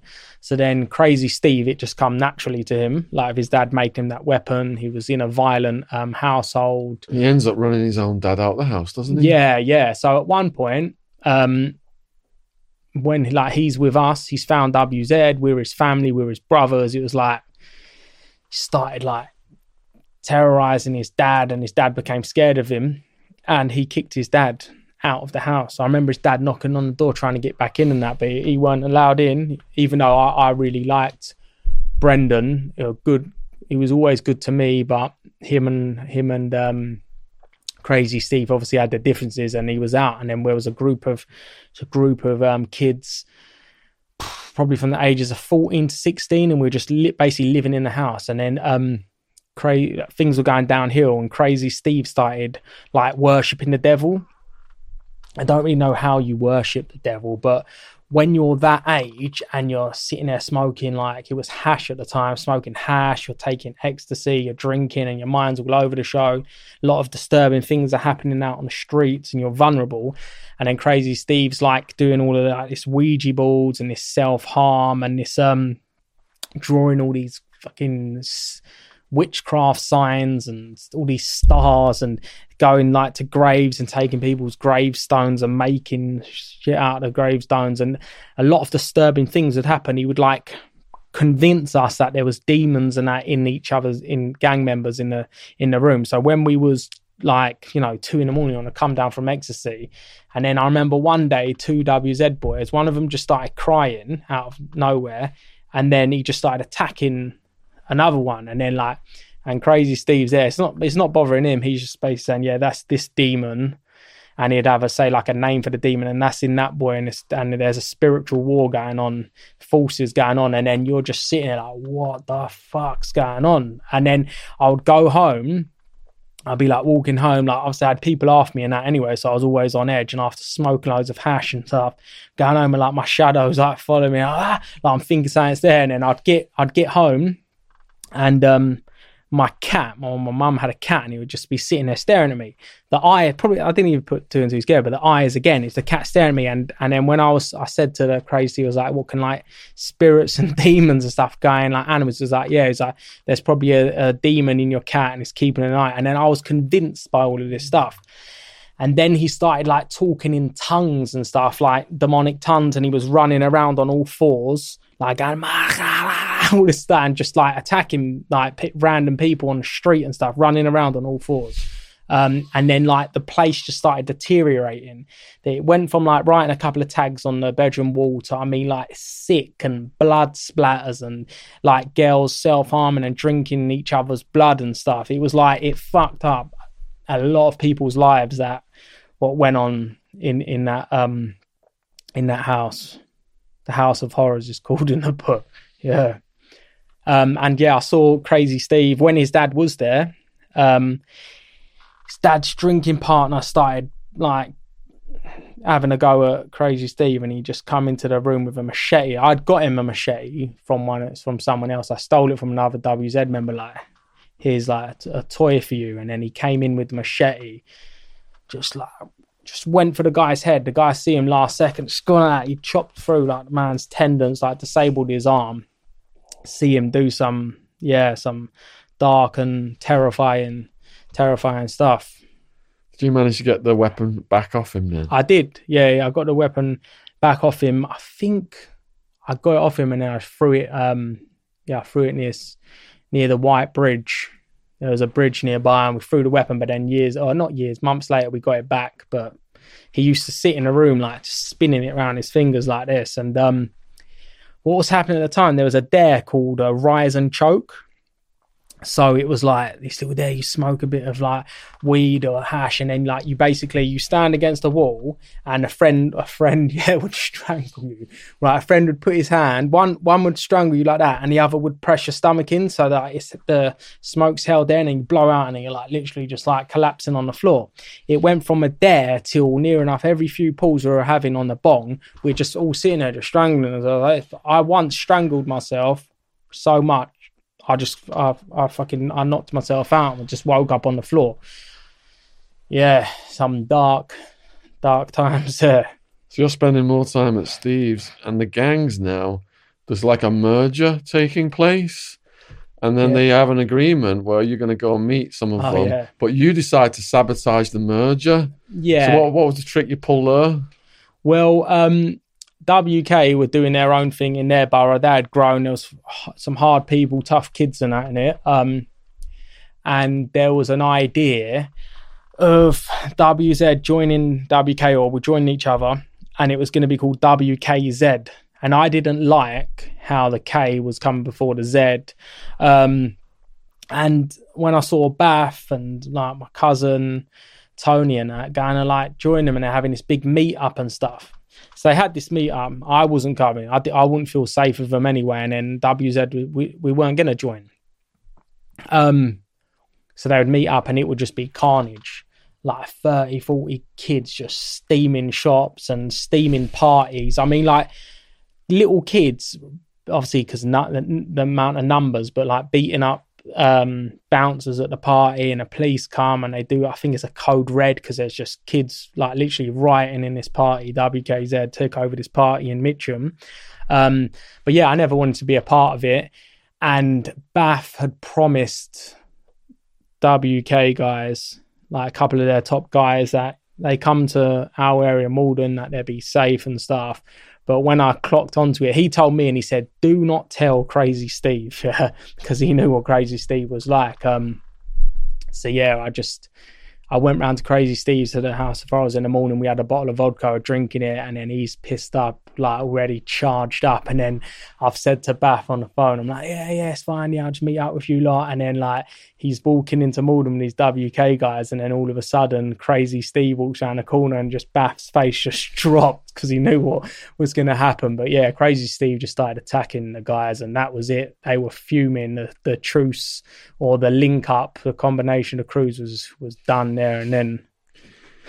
So there was another crazy in your boat. You got Crazy Buster and the Bolly Boys. Yeah, that was the story I told you about on the young offender unit in Highdown. Okay. Where he was singing out the window to slagging off people's mums and whatnot. And so how did you first get arrested then for young offenders? Well, we go into the end of the book where I get the bigger prison sentence, or we go... Let's start with the first sentence. Oh, the first sentence. Yeah. So Bath and Nemza, they had been hanging around with some DDS guys, the graffiti crew that I told you about from North. They were the guys that they were with were from North London, and they told me about how they robbed someone. Like the DDS guy showed them what to do. Like they went up, it was called jacking back then. So you go up and jack someone, take their stuff. And then Bath and Nems have come back to Malden and they earned probably like 15, 20 quid each or something. And like, yeah, we've done a street robbery. And then I was just like, what? Street robbery? I was 14 because they waited for me to turn to 15 until I go, then I could be putting Feltham for it. And then don't know what it was inside me, but I was like, I want to do a street robbery. So we're out on the trains. Bath and Nems, they weren't really on it, but there was this guy. He had loads of gold on. He was around the same age as us. He had a gold bracelet, chain on, and I was just a skinny little kid, like. And I went up to him, I was like trying to impress my older friends, like, take your fucking gold off, give me and then he was just like, fuck off, mate. Like, and then I was just thinking, like, I didn't know what to do, right? So we all got onto the train together, and then we used to break into the emergency cabin on the train where there would be saws and first aid boxes and like mini ladders and stuff in case of a big emergency on the train. So I just ripped open the emergency cabin. Bath and Nemza saying to the boy, it's fine, blah, blah, blah. But they had told me about this robbery and I wanted to do one. And I just found a saw, and then I just like ran down the train. I just put the saw up to him and was like, give me a fucking chain and that, give me a fucking chain. He took his chains and stuff off and he like give them to Bath and Nemza. And then we jumped off of the train and I threw the saw down the railway track. Went off. I probably sold like £400 chain for something like 20 quid or something. Yeah, one of them. Then we went into a pawnbroker's the next day, and we were in the, like, because Bath looked the oldest, he's trying to pawn the gold, and then we're just trying to not look bait with our hoods up and our baseball caps to the sides and that. And then the boy that we robbed walks in with someone that knows me from school. That was it, man. Went home. I was like, that's it. Like, I think British Transport Police raided the house a couple of days later, and then I just like went on a run, jumped out the window, and I was gone. But yeah, I went to Feltham for that. I only got 4 months. They waited till I was 15. I got 4 months in Kingston Crown Court. And looking back now, 4 months is a joke. You're doing 2 months, you're doing 8 weeks. But to a kid that's never been away from his family, like, and I thought I was this big hard kid around my community. I got the shock of my life when I walked into Feltham, and it was just like kids from like had them issues with my race and stuff. I never knew any Asian people. I walk in and they're just like ghetto Tamil boys, Sri Lankan Tamil boys, ghetto Bengali boys from East London. There's travellers, there's Africans, Somalians, English, like, and it was just like, whoa, like some big culture shock. And I just got bullied and like terrorized from the start. Can you take us through your first day? The first day, like, I'm sitting there, like, I'm a kid here, but I look back looking like a right div, right? I'm there in like a shirt and tie and some nice trousers that my mum's got me for my court day, and I get taken to this prison van. I don't even know what a prison van is, right? And then there's like some ghetto kids in there, like in their tracksuits and stuff, and they'll bang it away. Like, just shout to me, and I am just shitting myself. Take me to Feltham, go for this big door, and then I think the van turned around on this like circle thing, and then you go through, and then straight away you that never leaves you, the first sound of prison, like screaming, shouting, echoing, and then like the buzzing of the walkie-talkies, like the screws. And then you're going through, and then they're just like you've got to get your clothes, and they're just doing it for a laugh. Like, this big guy gonna give me my clothes. I'm like probably a size 26 waist or something, or 28 waist. He gives me like a 36 or something. So straight away I'm having to use a shoelace to like tie it together. They give you odd shoes, like, yeah. And it was confusing, but I had put myself in that situation. Do you know what I mean? But it was gonna toughen me up and harden me up. But Feltham back then it was horrible. I was one of the smallest in there, and I happened to work on the servery serving up the food with one of the biggest guys in there. So it was like little and large, and it was when officers like Screws, they would still use like racist slurs and stuff. So I was called Little Ladle and Big, and I was with Big Ladle, so that was right like slang for little spoon. And big spoon, little coon, big coon. Like, they could openly use that language in that back then. And this was the time when I wasn't in Feltham at the time. I literally just got out. And that's when Robert Stewart, who was like a known racist, violent guy, battered Zahid Mubarak to death in his cell. And it was, there was things, I don't actually know what exactly happened, but there was always stuff in the press and rumours at inquiries and inquests that the prison officers there would put certain prisoners in cells together for a laugh to see if it would kick off and stuff. And they'll call it gladiator wars. And yeah, that's basically how harsh Feltham was that Robert Stewart just battered Zahi to death in his sleep. He was getting out the next day as well. I just battered him to death with like a table leg or something. Yeah, it was a scary place, and I came out of there definitely more damaged than it was just a start of the cycle. It was weird. Like one day I must have got, it was probably more than 16 letters, but I got around 16 letters from kids around my local borough, school kids and stuff, that heard 706-7s is in prison, and it was like fan mail.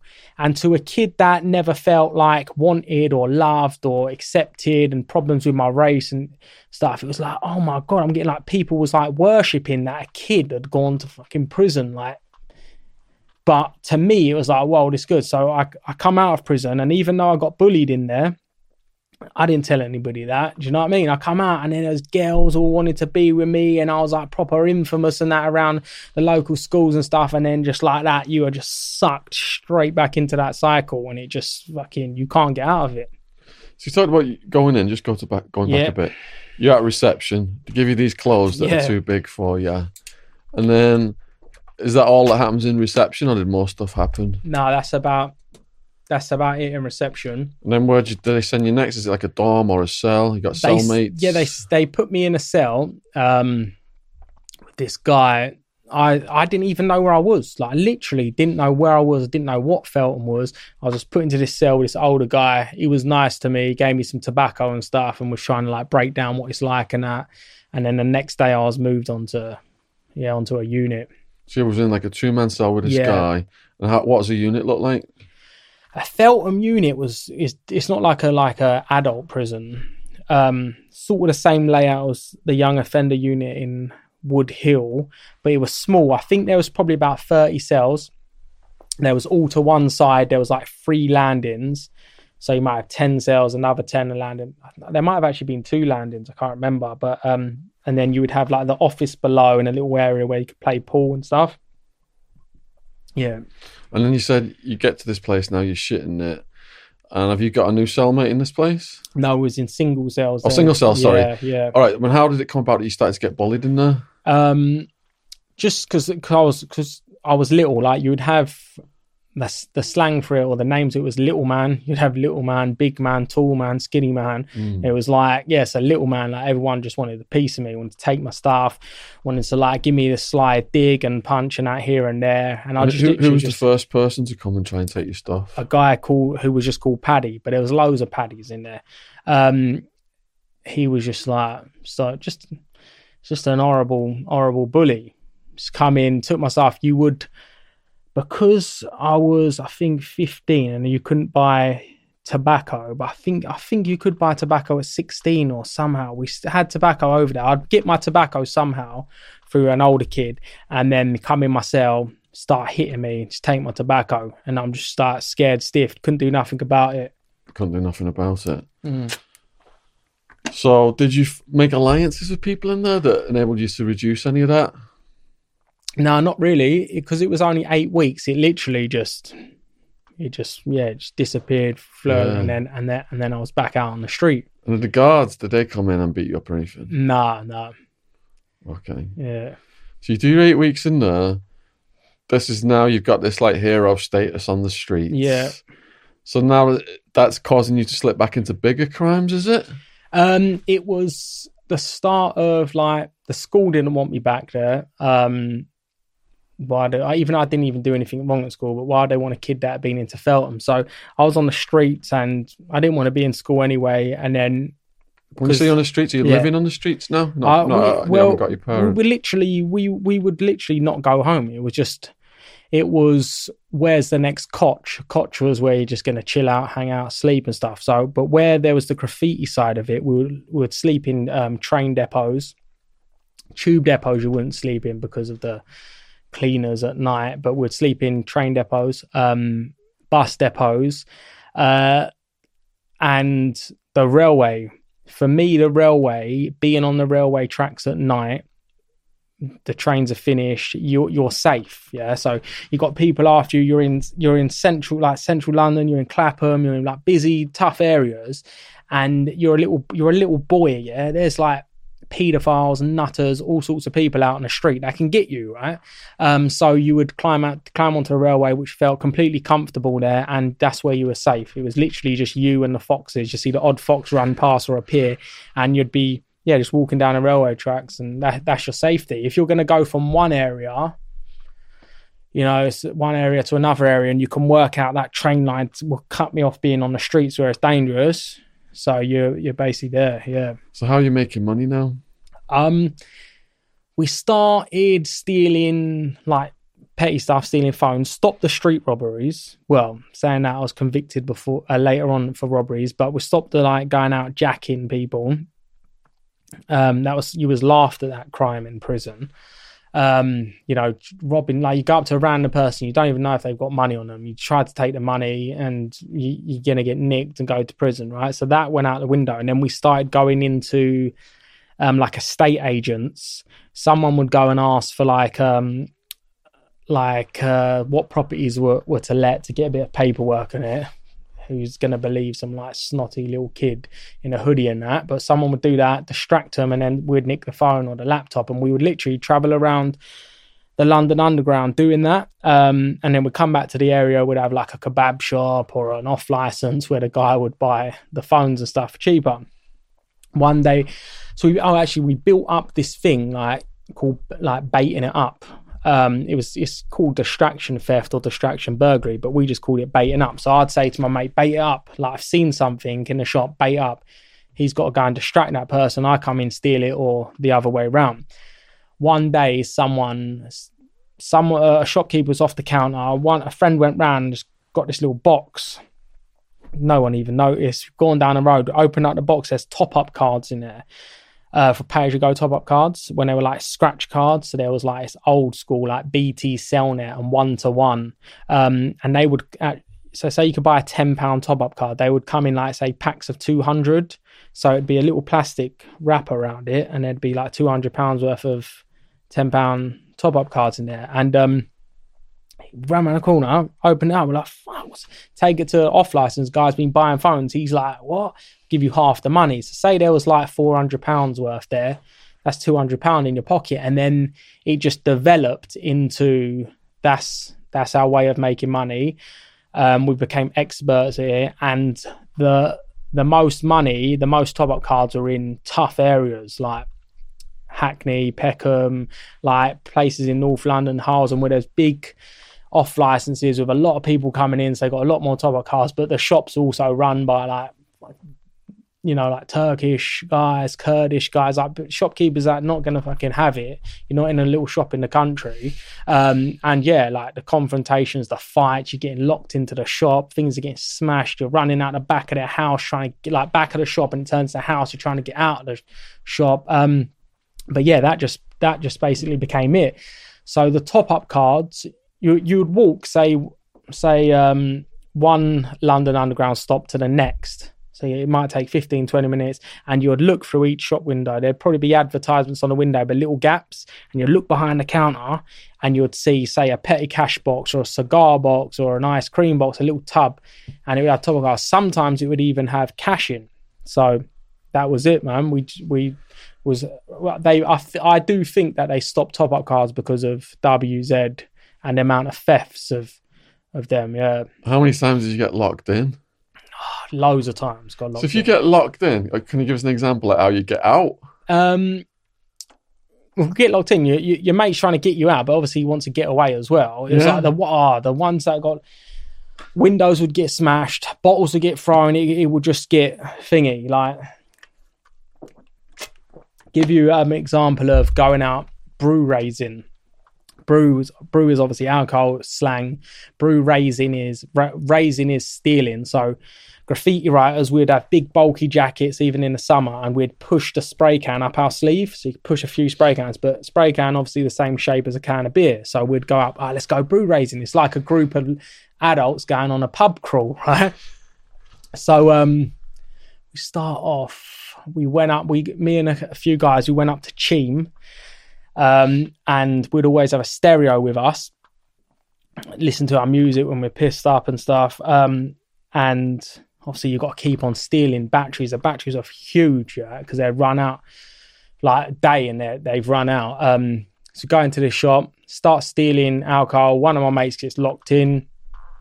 I think my cousin Tony picks up the lottery sign, like the swinging sign outside the shop. Starts smashing in the window to get him out. They open the door to get my cousin Tony. He runs, they get the lottery sign, I'm outside, my mate gets free and he just smashes me with the lottery sign. I'm on the floor, he's like hitting me with the lottery sign. My cousin Tony comes over with the bloody stereo, smashes it over the guy's head, batteries go falling out, and then they're throwing batteries at the guy to get him off. Anyway, we're so drunk, we don't run, we just start walking off to the next shop about 15 minutes down the road. This is me having wars with like bloody Asian shopkeepers and that, probably all to do with that stuff in my early childhood, all like. And they're just men trying to earn a living, and we're just little shit scumbags coming in, just trying to take what they've paid for and earned. Anyway, we go on, walk into this other shop, unaware that obviously the police are probably dealing with down 15 minutes down the road. Go into the shop, start nicking some more alcohol, and I'm like to my cousin Tony, let's bogart some cigarettes. Bogart, that was slang term for grabbing something and just running. So I'm like, can I get 40 cigarettes, please, mate? He puts it down. My cousin Tony grabs them and just runs out of the shop. Like, I'm acting like I don't know him. And then my mate's a bit too slow. He's still at the fridge, stealing alcohol, and he goes to walk out, and the man he don't think I'm with Tony. He can't get Tony, but he grabs my other mate. Because of Tony stolen the cigarettes. My mate just picks up a bloody bottle of red wine and just smashes it over his head, and then obviously there's blood. You don't know what's blood and what's red wine. He gets away. We just start fucking running now, cut down a few back roads, and then we're like, right, we're probably in a different town now. And then it's like, right, let's go walk into Tesco's. We just must be absolutely out of it, not realizing the trail of destruction behind us. Walk into Tesco's, start like playing football with a melon or something like that, right? We don't think anything of it, and we're just like pissed out. We've left Tesco's now. We're walking over towards the Tesco's petrol garage, and I just start hanging around like this. Just look around, and then the security guard from Tesco's, we don't even know, he's followed us from across the car park, and he's got my friend Len. He's got him in a headlock, and like Len's just like laying on the floor like this. Like, and on the middle of the garage forecourt, and then the security guard's like thinking, oh fuck, like these three guys are coming over to me now. And because we used to like always terrorize on the trains, cause havoc, like the graffiti lifestyle, and get fire extinguishers, spray them out the window and stuff, my mate sees a fire extinguisher, thinks it's going to be water, like a water spray, goes over to the security guard in his face, presses it, but it's like a powder, so like the powder just like engulfs the petrol garage and just creates like a white mist, like smoke like thing. And then my mate's like come loose and he's running. Then we like run down his back roads, get down to this bus garage where we're going to sleep for the night. And then just from everywhere, mate, police were there. Like 2 different boroughs police were just there, and that was it. So is that your next major arrest then? You're going to do some time for this one? No, we got what we done. We decided that we all sit down. This is where I was a bit more clever than some of my friends. We sit down. We all get arrested. No comments. Then we sit down and we're all on bail. And then we say, right, let's split the crimes up. Yeah, let's split them up. You stole the cigarettes. You done the bottle. You threw the batteries. You stole the alcohol. And that's what we done. We split up the crimes. We went back, said he's done this. Everyone admitted for what they done, so it weren't like all of us getting done. Like he's getting done for GBH, theft, So yeah, we split up, and I didn't even get a big time for it, mate. Mine was just stealing alcohol. So you go through that. You've not learnt your lesson. Then I'm taking it. It's going to escalate to something bigger. Yeah. Okay. Talk about after Bath died. Yeah. at the time, it had escalated. Probably 2-3 years had passed since being in Feltham. Bath, Joe had been found dead in our manor, and I was in a confused state, like, what has happened to WZ? Like, I was a little kid, created this thing, just been sucked into this lifestyle for 3 years. I became this character, but now my friend's dead. Like, it's too much for me. One WZ boy has just got life sentence for stabbing a girlfriend's mum. Another WZ boy, a WZ boy that was there during that long brew raising mission where the guy got bottle smashed. He had just stabbed someone in a fight and killed him, and he just got life sentence. And then it was just like, what is going on? Like, then in my mind, it was like, I've got all these wars with these different gangs, Croydon, Streatham and stuff. But now I felt like I was on my own. Even though I had a gang now, I felt I was on my own because I didn't have Joe Bath, who was like an older brother to me, who started it all off with me. So, have you ditched Crazy Steve at this point?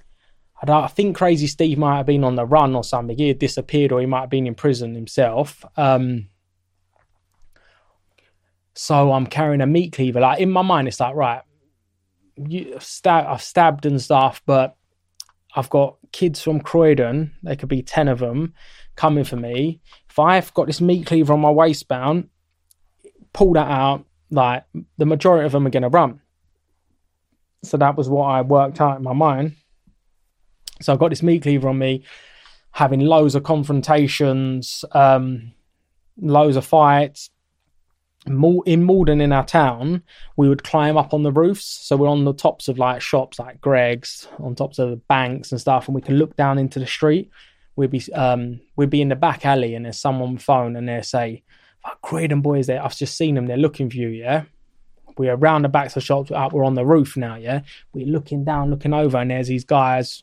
I know that they're tooled up and they're going to come for us. So that was my state. I felt like I was pushed in, I was trapped in, and I started sleeping where Joe had been found dead. And I probably sleeping there on and off. And I was just in a mad state, and I drinking loads.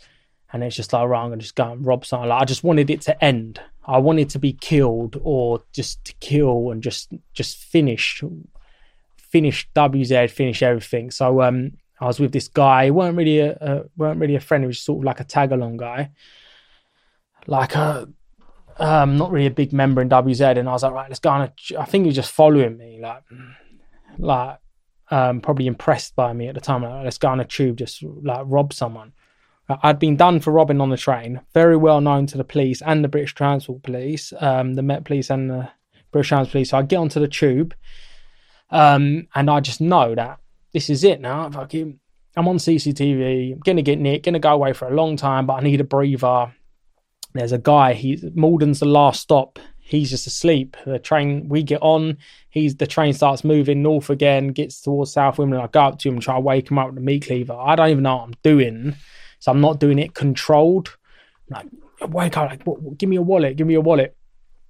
He wakes up. He might have been a bit pissed up, not knowing what's going on, and he just sees a meat cleaver, looks at me, and he just jumps up, and then the blade catches him on a chin, cuts him down a chin, and it's only 2 minutes to each stop. He runs off at South Wimbledon, runs off screaming, and then another guy gets on at the other carriage, a Sri Lankan guy it was, gets on. We don't even think of like getting off, or what are we doing?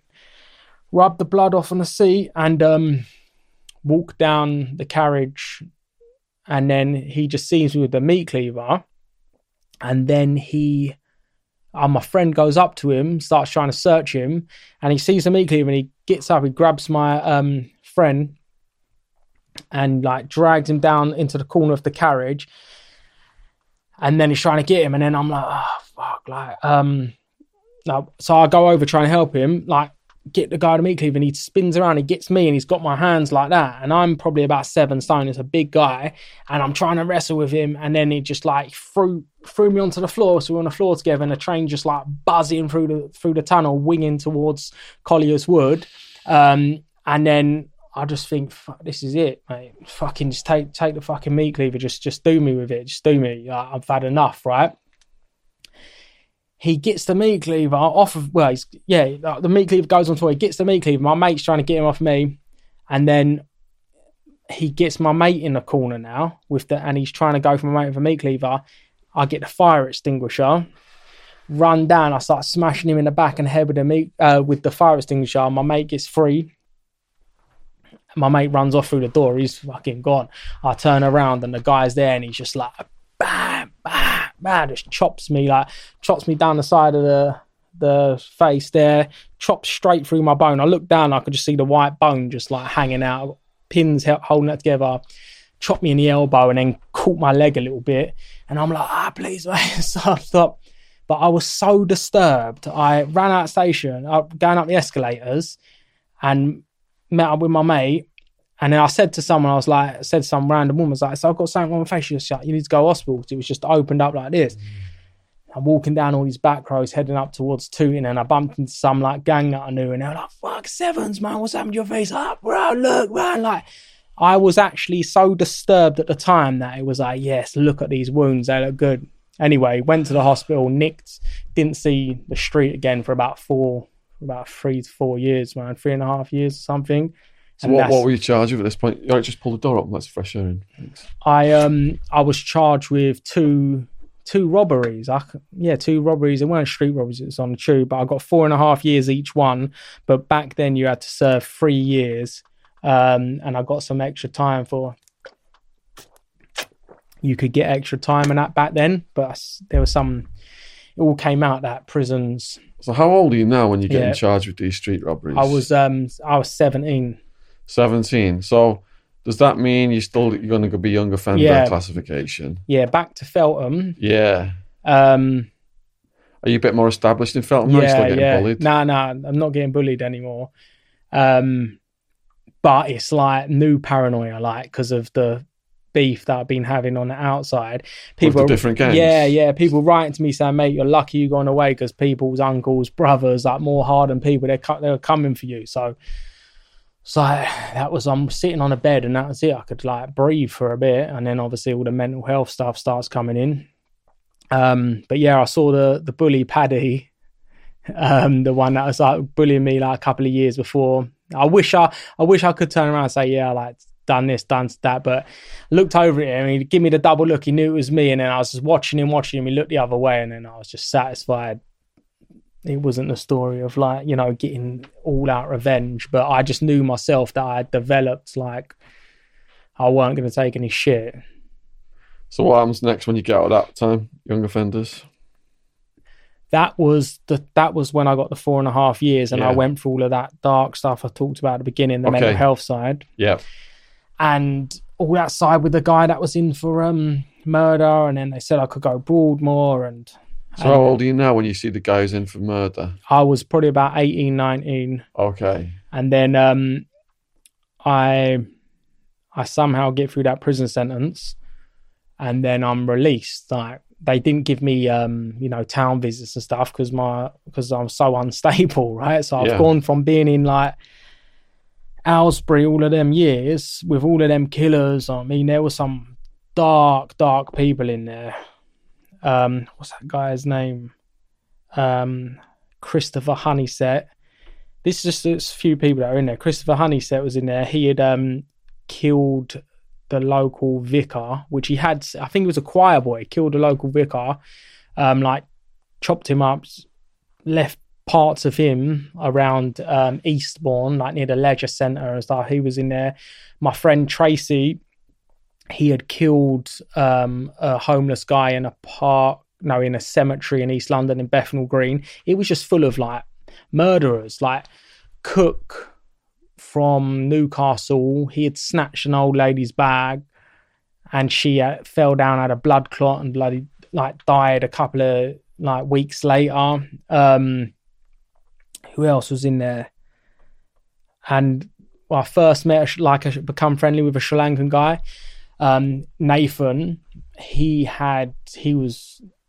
he was involved in like a Tamil killing. There was back then, like Operation Trident for black on black gun crime in the capital. There was the Tamil task force, because there was a lot of Tamil killings going on at the time, and he had killed another Tamil, like a Tamil guy, like stabbed him to death in a park in North London and burnt his corpse. It was like fucking, I go from that and all that paranoia and all that shit to being pushed out onto the street.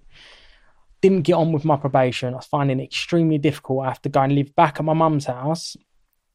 She's in a new house. She's like, this is your bedroom. I'm like up in this room. I'm like, straight away, I'm like, what the fuck? Like a wooden flimsy door. Like anyone can come in here and get me. I walk downstairs to go to the toilet. I'm on edge. I'm like building up. Like, I need to go to the toilet. I walk downstairs. And then my mum's neighbour's there, George, right? And then she's like, oh, this is George. I'm thinking, fuck, who's this guy? Like, is he one of this? Is he fucking from like A block or something? Like, he's going to do me, right? Getting knives, collecting knives from the cutlery drawer. And in my mind, my mum was a prison officer. George was like an inmate, like a prisoner, someone that's up to no good, even though he wasn't up to no good. It's going to do like, cause me harm. And then I was locking myself in. I couldn't come out. So I was collecting bottles and I was like pissing in the bottles and leaving them like stacked up, hidden in the bedroom. My mum's calling me a dirty bastard and that for that. But how can you explain how fucked up you are? Yeah. So do you start to readjust or does it escalate again? No, it escalates again. My mum's got a new boyfriend. I didn't like him. I threatened to stab him and I threatened to stab my mum, and she was shitting herself. Like, when I look back how fucked up I was, I didn't realize. I was so agitated. I had that murderer in my head 24/7. I could not relax. So like, if I walked down the road and someone looked at me the wrong way, it was like, fucking, it's gonna go off. Like, you all right, mate? And then the guy's like, what do you mean? You're all right, mate? And then it's like that. And it was just that guy, that killer's eyes walking around the corner just staring at me. It was that in my head constantly, and no one knew why my mood was like that. So I'd threatened to kill my mum's boyfriend and threatened to kill her. I just went mental. Like, the world, in my mind, the world owed me for going through that shit in prison when it was all my doing. I put myself there. So then I just started sleeping in a local bus garage again, years later after coming out. And my probation officer got me a place at this hostel, and it was all like ex-offenders or people that had just come out. So I walked into the hostel and it was like, nah, I ain't staying here. It was, different in my mind, different prisoners. So, I was basically staying on the street. And did you get arrested again? I got arrested because I was meant to sign on for the hostel for a place to live, but I couldn't explain that. It reminded me too much of a prison environment. So instead of signing the paperwork to get a permanent place there, I started staying on the street, and I went and stole a BB gun, which looked like a real gun from a market stall, and I was walking around with it on my waistband.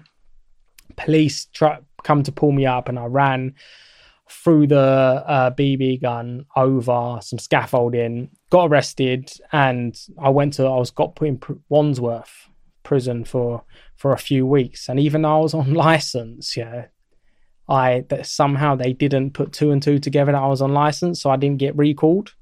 This is probably months later after I got out. So I was out again, and then I was just basically not trying to be, because I was a violent person, but I saw no hope for me being in a normal 9-to-5 world with normal people.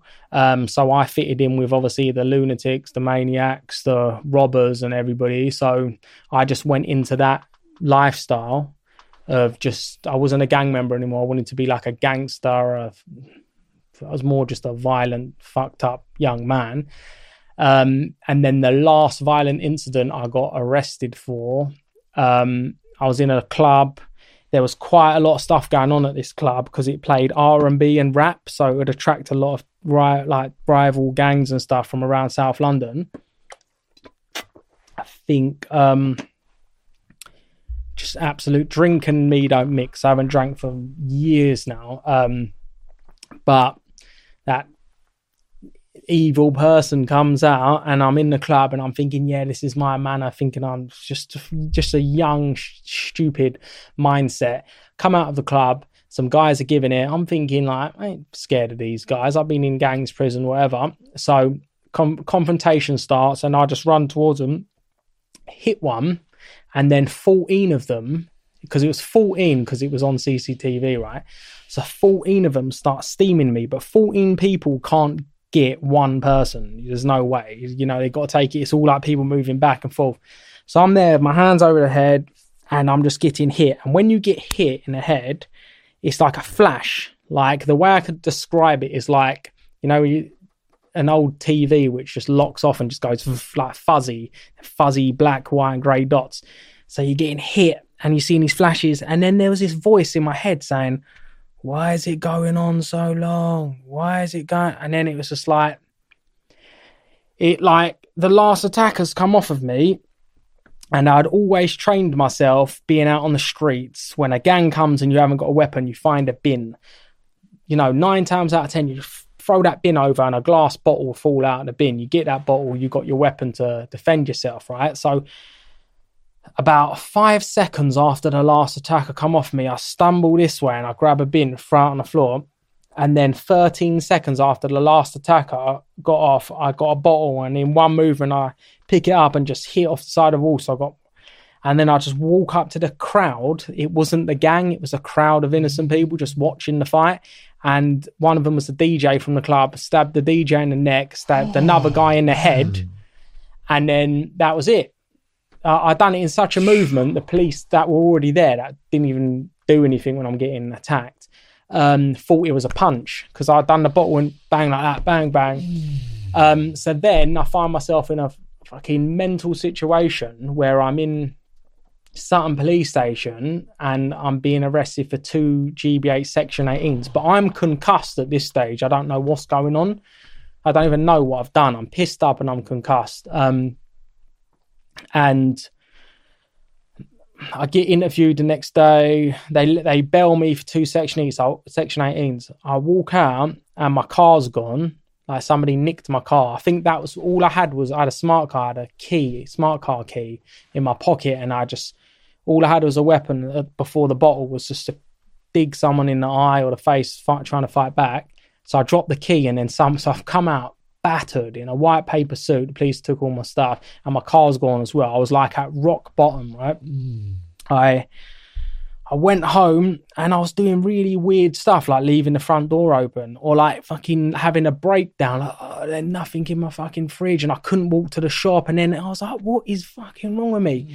What is going on? Like, I'm used to being beaten up, man. I'm used to being rushed, used to being stabbed. What is going on? And then I started having this fucking like pure panic attack coming over me. And it was like the first time in my life, it was like, you're used to being stabbed. You're used to be that's not fucking normal.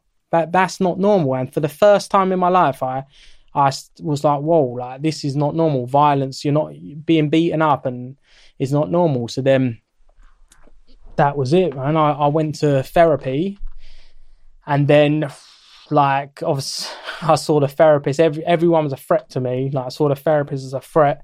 And then we just like started asking me about my early childhood. And I said, oh yeah, it's just like strangled a child of mine. It's like, it was nothing. She was like, that's child abuse. Like, we started like delving deep into my past. And then it just started, everything just started dawning on me and making sense. And then at the time, I got charged with the 2 Section 18s and it was like, fuck, I'm going to go back to jail now. I'm going to have more episodes of this killer and these people. They're going to come after me to post-traumatic stress.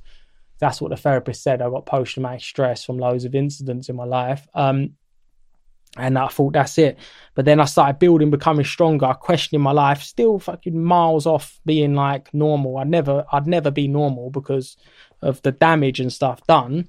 But by the time I went to Croydon Crown Court and pleaded guilty, I'd done a plea bargain, get it down to 2 GBHs. On the basis that the judge will watch me being attacked before he sentenced me. And remember, it was only 13 seconds after when obviously 2 innocent people, which was obviously bad and I wish never happened, got hurt. It was only 13 seconds after, and I was confused and I was concussed. It wasn't like 2 minutes, 5 minutes after. I went down the road and was like, right, I'm going to go back, do these guys. And then I just got the harshest prison community sentence. So I got anger replacement therapy, community service, had to pay money to the victims, some other stuff. I can't really remember, but I didn't go to prison, and it was because I sought therapy before I was even charged, not knowing this as well. Before I was even charged, therapist wrote this really good letter on my development and stuff. A year had probably passed before sentencing, and then the barrister was like, look, he sought therapy before he's even been charged with a crime, and everything was put in, and then that was it. I got out, but I weren't happy. I weren't happy. I weren't going away. I was just drained. But then I just sat there. That's when I started writing my book. So how old were you then, and why did you start writing the book? I was probably about 23. How old are you now? I'm 34 now. Okay, so 10 years ago. What triggered the book? Well, Bath's dad, Joe's dad, I met him when I was locked up next to Richard Markham in HMP Highdown on the healthcare unit. Met him for the first time, and he was a tough prisoner. He had done like 30 years in prison, and he told me he was writing a book. It was going to be published with Penguin. And then he just inspired me. I thought, I've lived a life and I'm only like fucking 23, 24. I'm going to write a book. So I didn't realise, because I didn't really go to school and stuff. So Razor, that was Bath's dad who wrote the book. He was in Whitemore at the time. He went back from Highdown to Whitemore, started writing him letters saying like, look, I'm going to write a book and stuff. He said, look, send me 3 chapters of it. Sent him 3 chapters of the book, and he said, this is brilliant. I didn't have any qualifications, anything English, didn't go to school, but somehow I got a raw talent for writing. So yeah, it's extremely gripping. Noel Razor was on James English podcast. We got him on this podcast, filming with him again today. We had a guard on the podcast, and he was talking about people setting fire to themselves and self-harming and all this stuff. Yeah, I can tell you some stories about self-harming, man. That's what I was going to ask you. Yeah, because that's what I always try. I've wrote little bits and pieces. Like I break it down a little bit in my book about healthcare units. So a prison healthcare unit it's meant to be for physically ill prisoners, right? So for prisoners comes in injured, whatever. There was 30 cells there was only 2 prisoners that were physically ill. Like, someone that had a police chase and he's on remand, he's got a broken leg, or there's a disabled prisoner. But it was usually prisoners are waiting to be sectioned under the Mental Health Act. So they were mentally unstable prisoners. And the self-harm I saw, man, it was like dark. I mean, Aussie, Turkish heroin guy, dealer from North London, he had swallowed batteries. So, like, he had to be rushed off. They cut his belly open so the mercury don't poison him. Tracy, who actually committed suicide in Belmarsh, he would knock on this is when I was in Aylesbury, knock on this cell, calling me, Rollins. And I go to the door, and he's got wounds that have been opened time and time and again. And he's cut a line in his wrist, and he's got his fingers in, and he's got his ligaments, and he's going, Rollins. And he's pulling his ligaments, and he's like waving at me like this with his pulling his ligaments like that. Ward, who was on the 24-hour watch cell another time in Highdown, he was an Irish traveller. He had sliced his neck, just sliced his throat, like from there to there. And they didn't even stitch up, they had stapled it somehow back together. There was a guy who was in for murder. He had just psychopath, battered someone to death, random person battered him to death with a brick. he had from his ankles up to his neck, like not on his hands and not on his face, up to his neck. He just had the neatest little razor slices. So he would just do like 1, 2, 3, 1, 2, like his whole body was just 1,000 razor slices. There was people, they would, on these healthcare units, they would cut a little hole in her arm, get an aerial from a radio and push the aerial up into their arm. It was, the self-harm and stuff is just like so disturbing, so dark. It's a dark place. A lot of people don't see that stuff in prison. They know it goes on, but they didn't live that sort of prison life, like held on healthcare units and stuff. But I suspect it's like being held in a psychiatric unit, maybe even worse, because those people are waiting to be sectioned and they're not put into categories. Everyone's just thrown together. So I understand this destructive behaviour in your life trajectory, the horrendous things that happened early on. How did it make you feel when you first self-harmed? What was that feeling it gave you? I don't know, like the pain felt good because I think I hated myself. So the pain would have felt good. Just the tearing, that with a razor, it felt fucking horrible. You feel that fucking skin, like, oh, that was horrible, painful. But like the more like digging and carving with a plastic knife, and it felt good. It was basically taking the pain out of my mind, the mental torture out of my mind, and I was feeling it in a physical form instead of a mental form. So it really put you in the present moment by doing that. That pain focuses you. I remember I had a tooth cracked all night long. I can't sleep, just the pain. That's all I'm focused on. Yeah, it was horrible, but I was completely present. Yeah. It was like a release, a release of tension, build up, like. It would just release it, and you would feel calm afterwards. The pain was still there, but you'd feel calm. But yeah, it's so looking at my arm, and like I've covered my scars with tattoos, but like I'm really conscious of them. Like say I'm on holiday, or like even if I've got a t-shirt on, like in the light, in the sun, it would like you can see that there's something there, and people probably not noticing them, but I'm conscious it's there, and it just reminds me like, you're a freak, you're a nutter, you're horrible past, you know what I mean? I've got quite a few. I've had a girlfriend who used to drink my blood. She slashed my arm and put the blood in a glass of wine. Oh. Sounds like the House of Horrors, man. She said, I'm going to take your power through this. Oh. And that was the peak of everything. Yeah. She did. Oh. So, you said you hated yourself. Yeah. What is your opinion of yourself now? Like, I'll just be brutally honest, right? I've got a beautiful wife. I've got 2 beautiful daughters. They're stunning.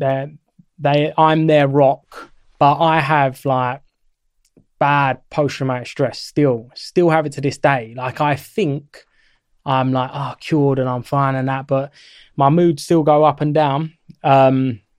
It used to be, say that I had a little confrontation. Obviously, I don't put myself in that environment now, but years ago, if I had a confrontation with somebody, that person was just got on with their day. They're not thinking about. I would think about that for 2-3 days, like that person, and I'm gonna fucking kill them and whatnot. But so I don't obviously have that now, but I have little things just play on my mind. But I find ways to try and cope by obviously going back to my graffiti, doing my art, obviously. In therapy, they use art therapy, so heavily into my graffiti and doing my art canvases. And that's when I do graffiti, I think I'm always agitated, but it takes me away from it for say 2, 3, 4 hours. I'm just sort of in a zone, or just being around my kids, trying to give 100%, 1,000% with my kids, being a good dad, reading with them, like just being like over the top good dad to them. So they never go down a path that I went down. And love is the most important thing to give them. Where can you do your graffiti at now? Loads of walls in London, all over England. Loads of tolerated places. You got semi-tolerated places. Say like an old derelict building that someone owns and they don't give a damn that people are going in there doing graffiti and whatnot. Or like where the skaters are on South Bank, is that? Yeah. So that's legal, but like in the terms of graffiti, it's not really the best. You don't get any props or respect for doing graffiti in legal places. It was, see, graffiti started off in, say, the late 60s in like the ghettos in New York, like Bronx, Brooklyn. And it started off with people writing their name and their street number. It's like Mike 171 and whatnot. Then it developed into nicknames, tags, and then painting the subways. And then even back in the 70s, them kids were getting on the subways and robbing each other, robbing paint, and then that lifestyle come to London, and that's what you got respect for within that community. Painting London Underground, painting trains, painting stations. So you didn't really get respect. You don't get respect, but I'm 34. I don't want respect. It's for my mind, man. It's for my mental health. What happened to WZ, and what's your graffiti name these days? My graffiti name's still the same, 706. And WZ, just like, I still write WZ next to my thing, but it's more of like I'm leaving the story. Like for me, when I write WZ, it's not like a gang thing. It's like a story. It's obviously the book, isn't it? It's like, because people said to me, other graffiti guys, oh, why don't you start WZ? I was like, nah, it's not really that, mate. It was like, we were a graffiti crew, but then we basically turned into a street gang. But yeah, WZ just disappeared, man. Everyone moves on with their lives. With all the knife crime that's going on in London now, is it like drug gangs that are dominating now? I don't know, it's just a weird world. I think like back like in WZ days, there was a few of us that were stabbing, and it was to create fear. Well, in my mind, it was to create fear. Don't go in their sevens, you stab someone, he'll stab you. Now it's like, it doesn't matter. Like that took me years to build up a reputation. I was a street kid from 10 years old. Like now it's just like normal kids that it's fear, isn't it? It's like, it's pumped so much in the media and everything. It's like drill music, everything. It's just fear, fear, fear. So a kid's going to be, just like I was scared, you carry a knife. The more fear that's out there, the more stabbings, more kids are carrying knives, and then you're just going to attract it. You're going to walk around that corner, and it just happens. It's two young boys losing their life because they're not really real. The majority of them are not really hardened murderers. They're like one time, shank this kid, shank that kid. One kid's dead, the other one's doing life. So it's, I think fear creates it. What advice would you give to kids watching this who are carrying knives? It's so difficult because people always ask me this and they want me to come up with an answer, but I wouldn't have listened to anybody. Do you know what I mean? So say you were asked like do a school talk on knife crime. Yeah. What would you tell those kids? I would tell them kids that to like basically look at my story. I've come from the dark side, basically, wrote a book, got it published. It's being studied in universities in criminology and sociology. I had no skills at school, but I managed to do that. And then I always saw kids rapping. They want to rap. And then I saw my friends rapping and I looked on and I just thought, you guys are writing like lyrics. You can't write a book. Like I didn't want to be the same. So basically to not follow the crowd. It's very difficult when it's just pumped in your face as a kid. You're following music that glamorizes that lifestyle, bling lifestyle. It's difficult, but to try and break away from it. But I don't think, say you're a kid in trouble or in a gang, you're not usually coming from a home that's got money. But unless your parents have got money or got some good connections to get you the hell out of that borough, how are you meant to leave that gang and you still got to walk through that borough and go to school? You're going to just become a victim. So that's what, unless you've got the funds, your family got the funds to really get you out of there, it's like a trap. So if kids in London watching this want you to speak at their school, would you be willing to do that, and how would they contact you? Contact me through my website. I'll put that website in the description box below this video. Yes, contact me through my website. I'm well happy to. You're willing to do that? Yeah. Is there a certain part of London that you're located in? South London. South London would be best for you. Yeah. You said you're writing a second book? Yeah, I wrote a second book. It's with my publisher at the moment. It's called, the rough title is called A Silent Scream.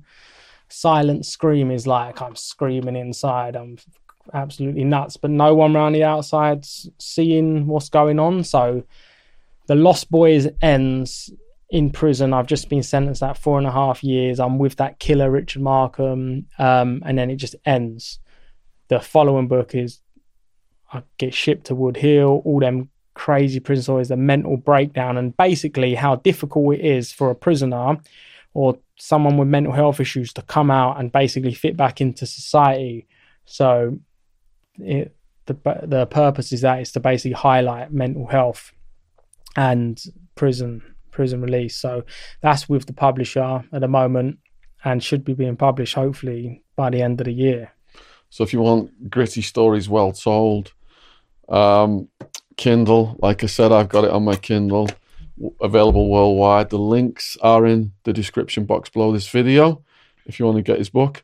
And are there any other ways people can support you out there? Have you got anything you'd like to say? Yeah, if you want to buy The Lost Boys, you can buy it from Amazon, eBay, my publisher, Waterside Press, or you can order it through WH Smith's or Waterstones. And it's being studied in universities right now? Yeah, it's being studied in Birmingham City University for the last couple of years. 500 first-year criminology students for the last couple of years. This year should be studied again. And then they basically have to study my life and write a 2,000-word essay on whether my behaviour was due to nurture or nature. And then I go up at the end of the year and I do a lecture with Professor David Wilson. And then it's just going into Coventry Uni, criminology, with Dr. Tim Turner. I think that's second-year criminology students. It's optional to be studied in Aberdeen Uni in sociology, and I'm doing talks at the University of East London at the end of the year. I've got loads of unis lined up now because I've got really good testimonials from professors and doctors and stuff. I'm really pushing it in that direction. Love to get Dr. David Wilson on the podcast. I've watched a lot of his stuff on TV if he's out there watching any of these. Yeah, man, you have been through so much stuff, and you got a family. Yeah. You got a book published. You got a second book on the way. Yeah. I sold the film option as well, so it's being turned into a movie. Brilliant. There's not been a British movie with graffiti in, gangs in, like they're the unique points, the graffiti, and then graffiti and Satanism, like it's never been done. So like I've got a good up and coming director, good script writer, and it moves slow, the film process, but it's moving in the right direction, man. That's a hell of a turnaround. Please let us know what you think about this podcast. Put your comments below, put your likes down and subscribe. Yeah. Man, I just want to, thank you for coming in and just congratulations, thanks, man. Mate. Staying strong in your life. Cheers, there, man. man. Brilliant. Thanks, mate. Well done. With business, you're like, this is it, I've got it licked, I know what I'm doing. And then you walk around the corner and you get punched in the face because you just aren't expecting that next thing. Sage members, like Jamie, can manage any unexpected surprises with our helpful business tools and advice from real experts. Sage, helping business flow. Are you into the coast? Watching Barbary monkeys play in the trees and strolling on secluded beaches? Or are you into the city with its bustling streets and murals round every corner? Well, the northwest of Ireland might be the place for you, with Donegal's beaches, the walled city of Derry, and EasyJet flights from $19.99 to Belfast. You'll have the drive over to think, why are there Barbary monkeys in Donegal? Selected dates up to 31st of December 22, flights one way. Travel restrictions and T's and C's apply. See easyjet.com.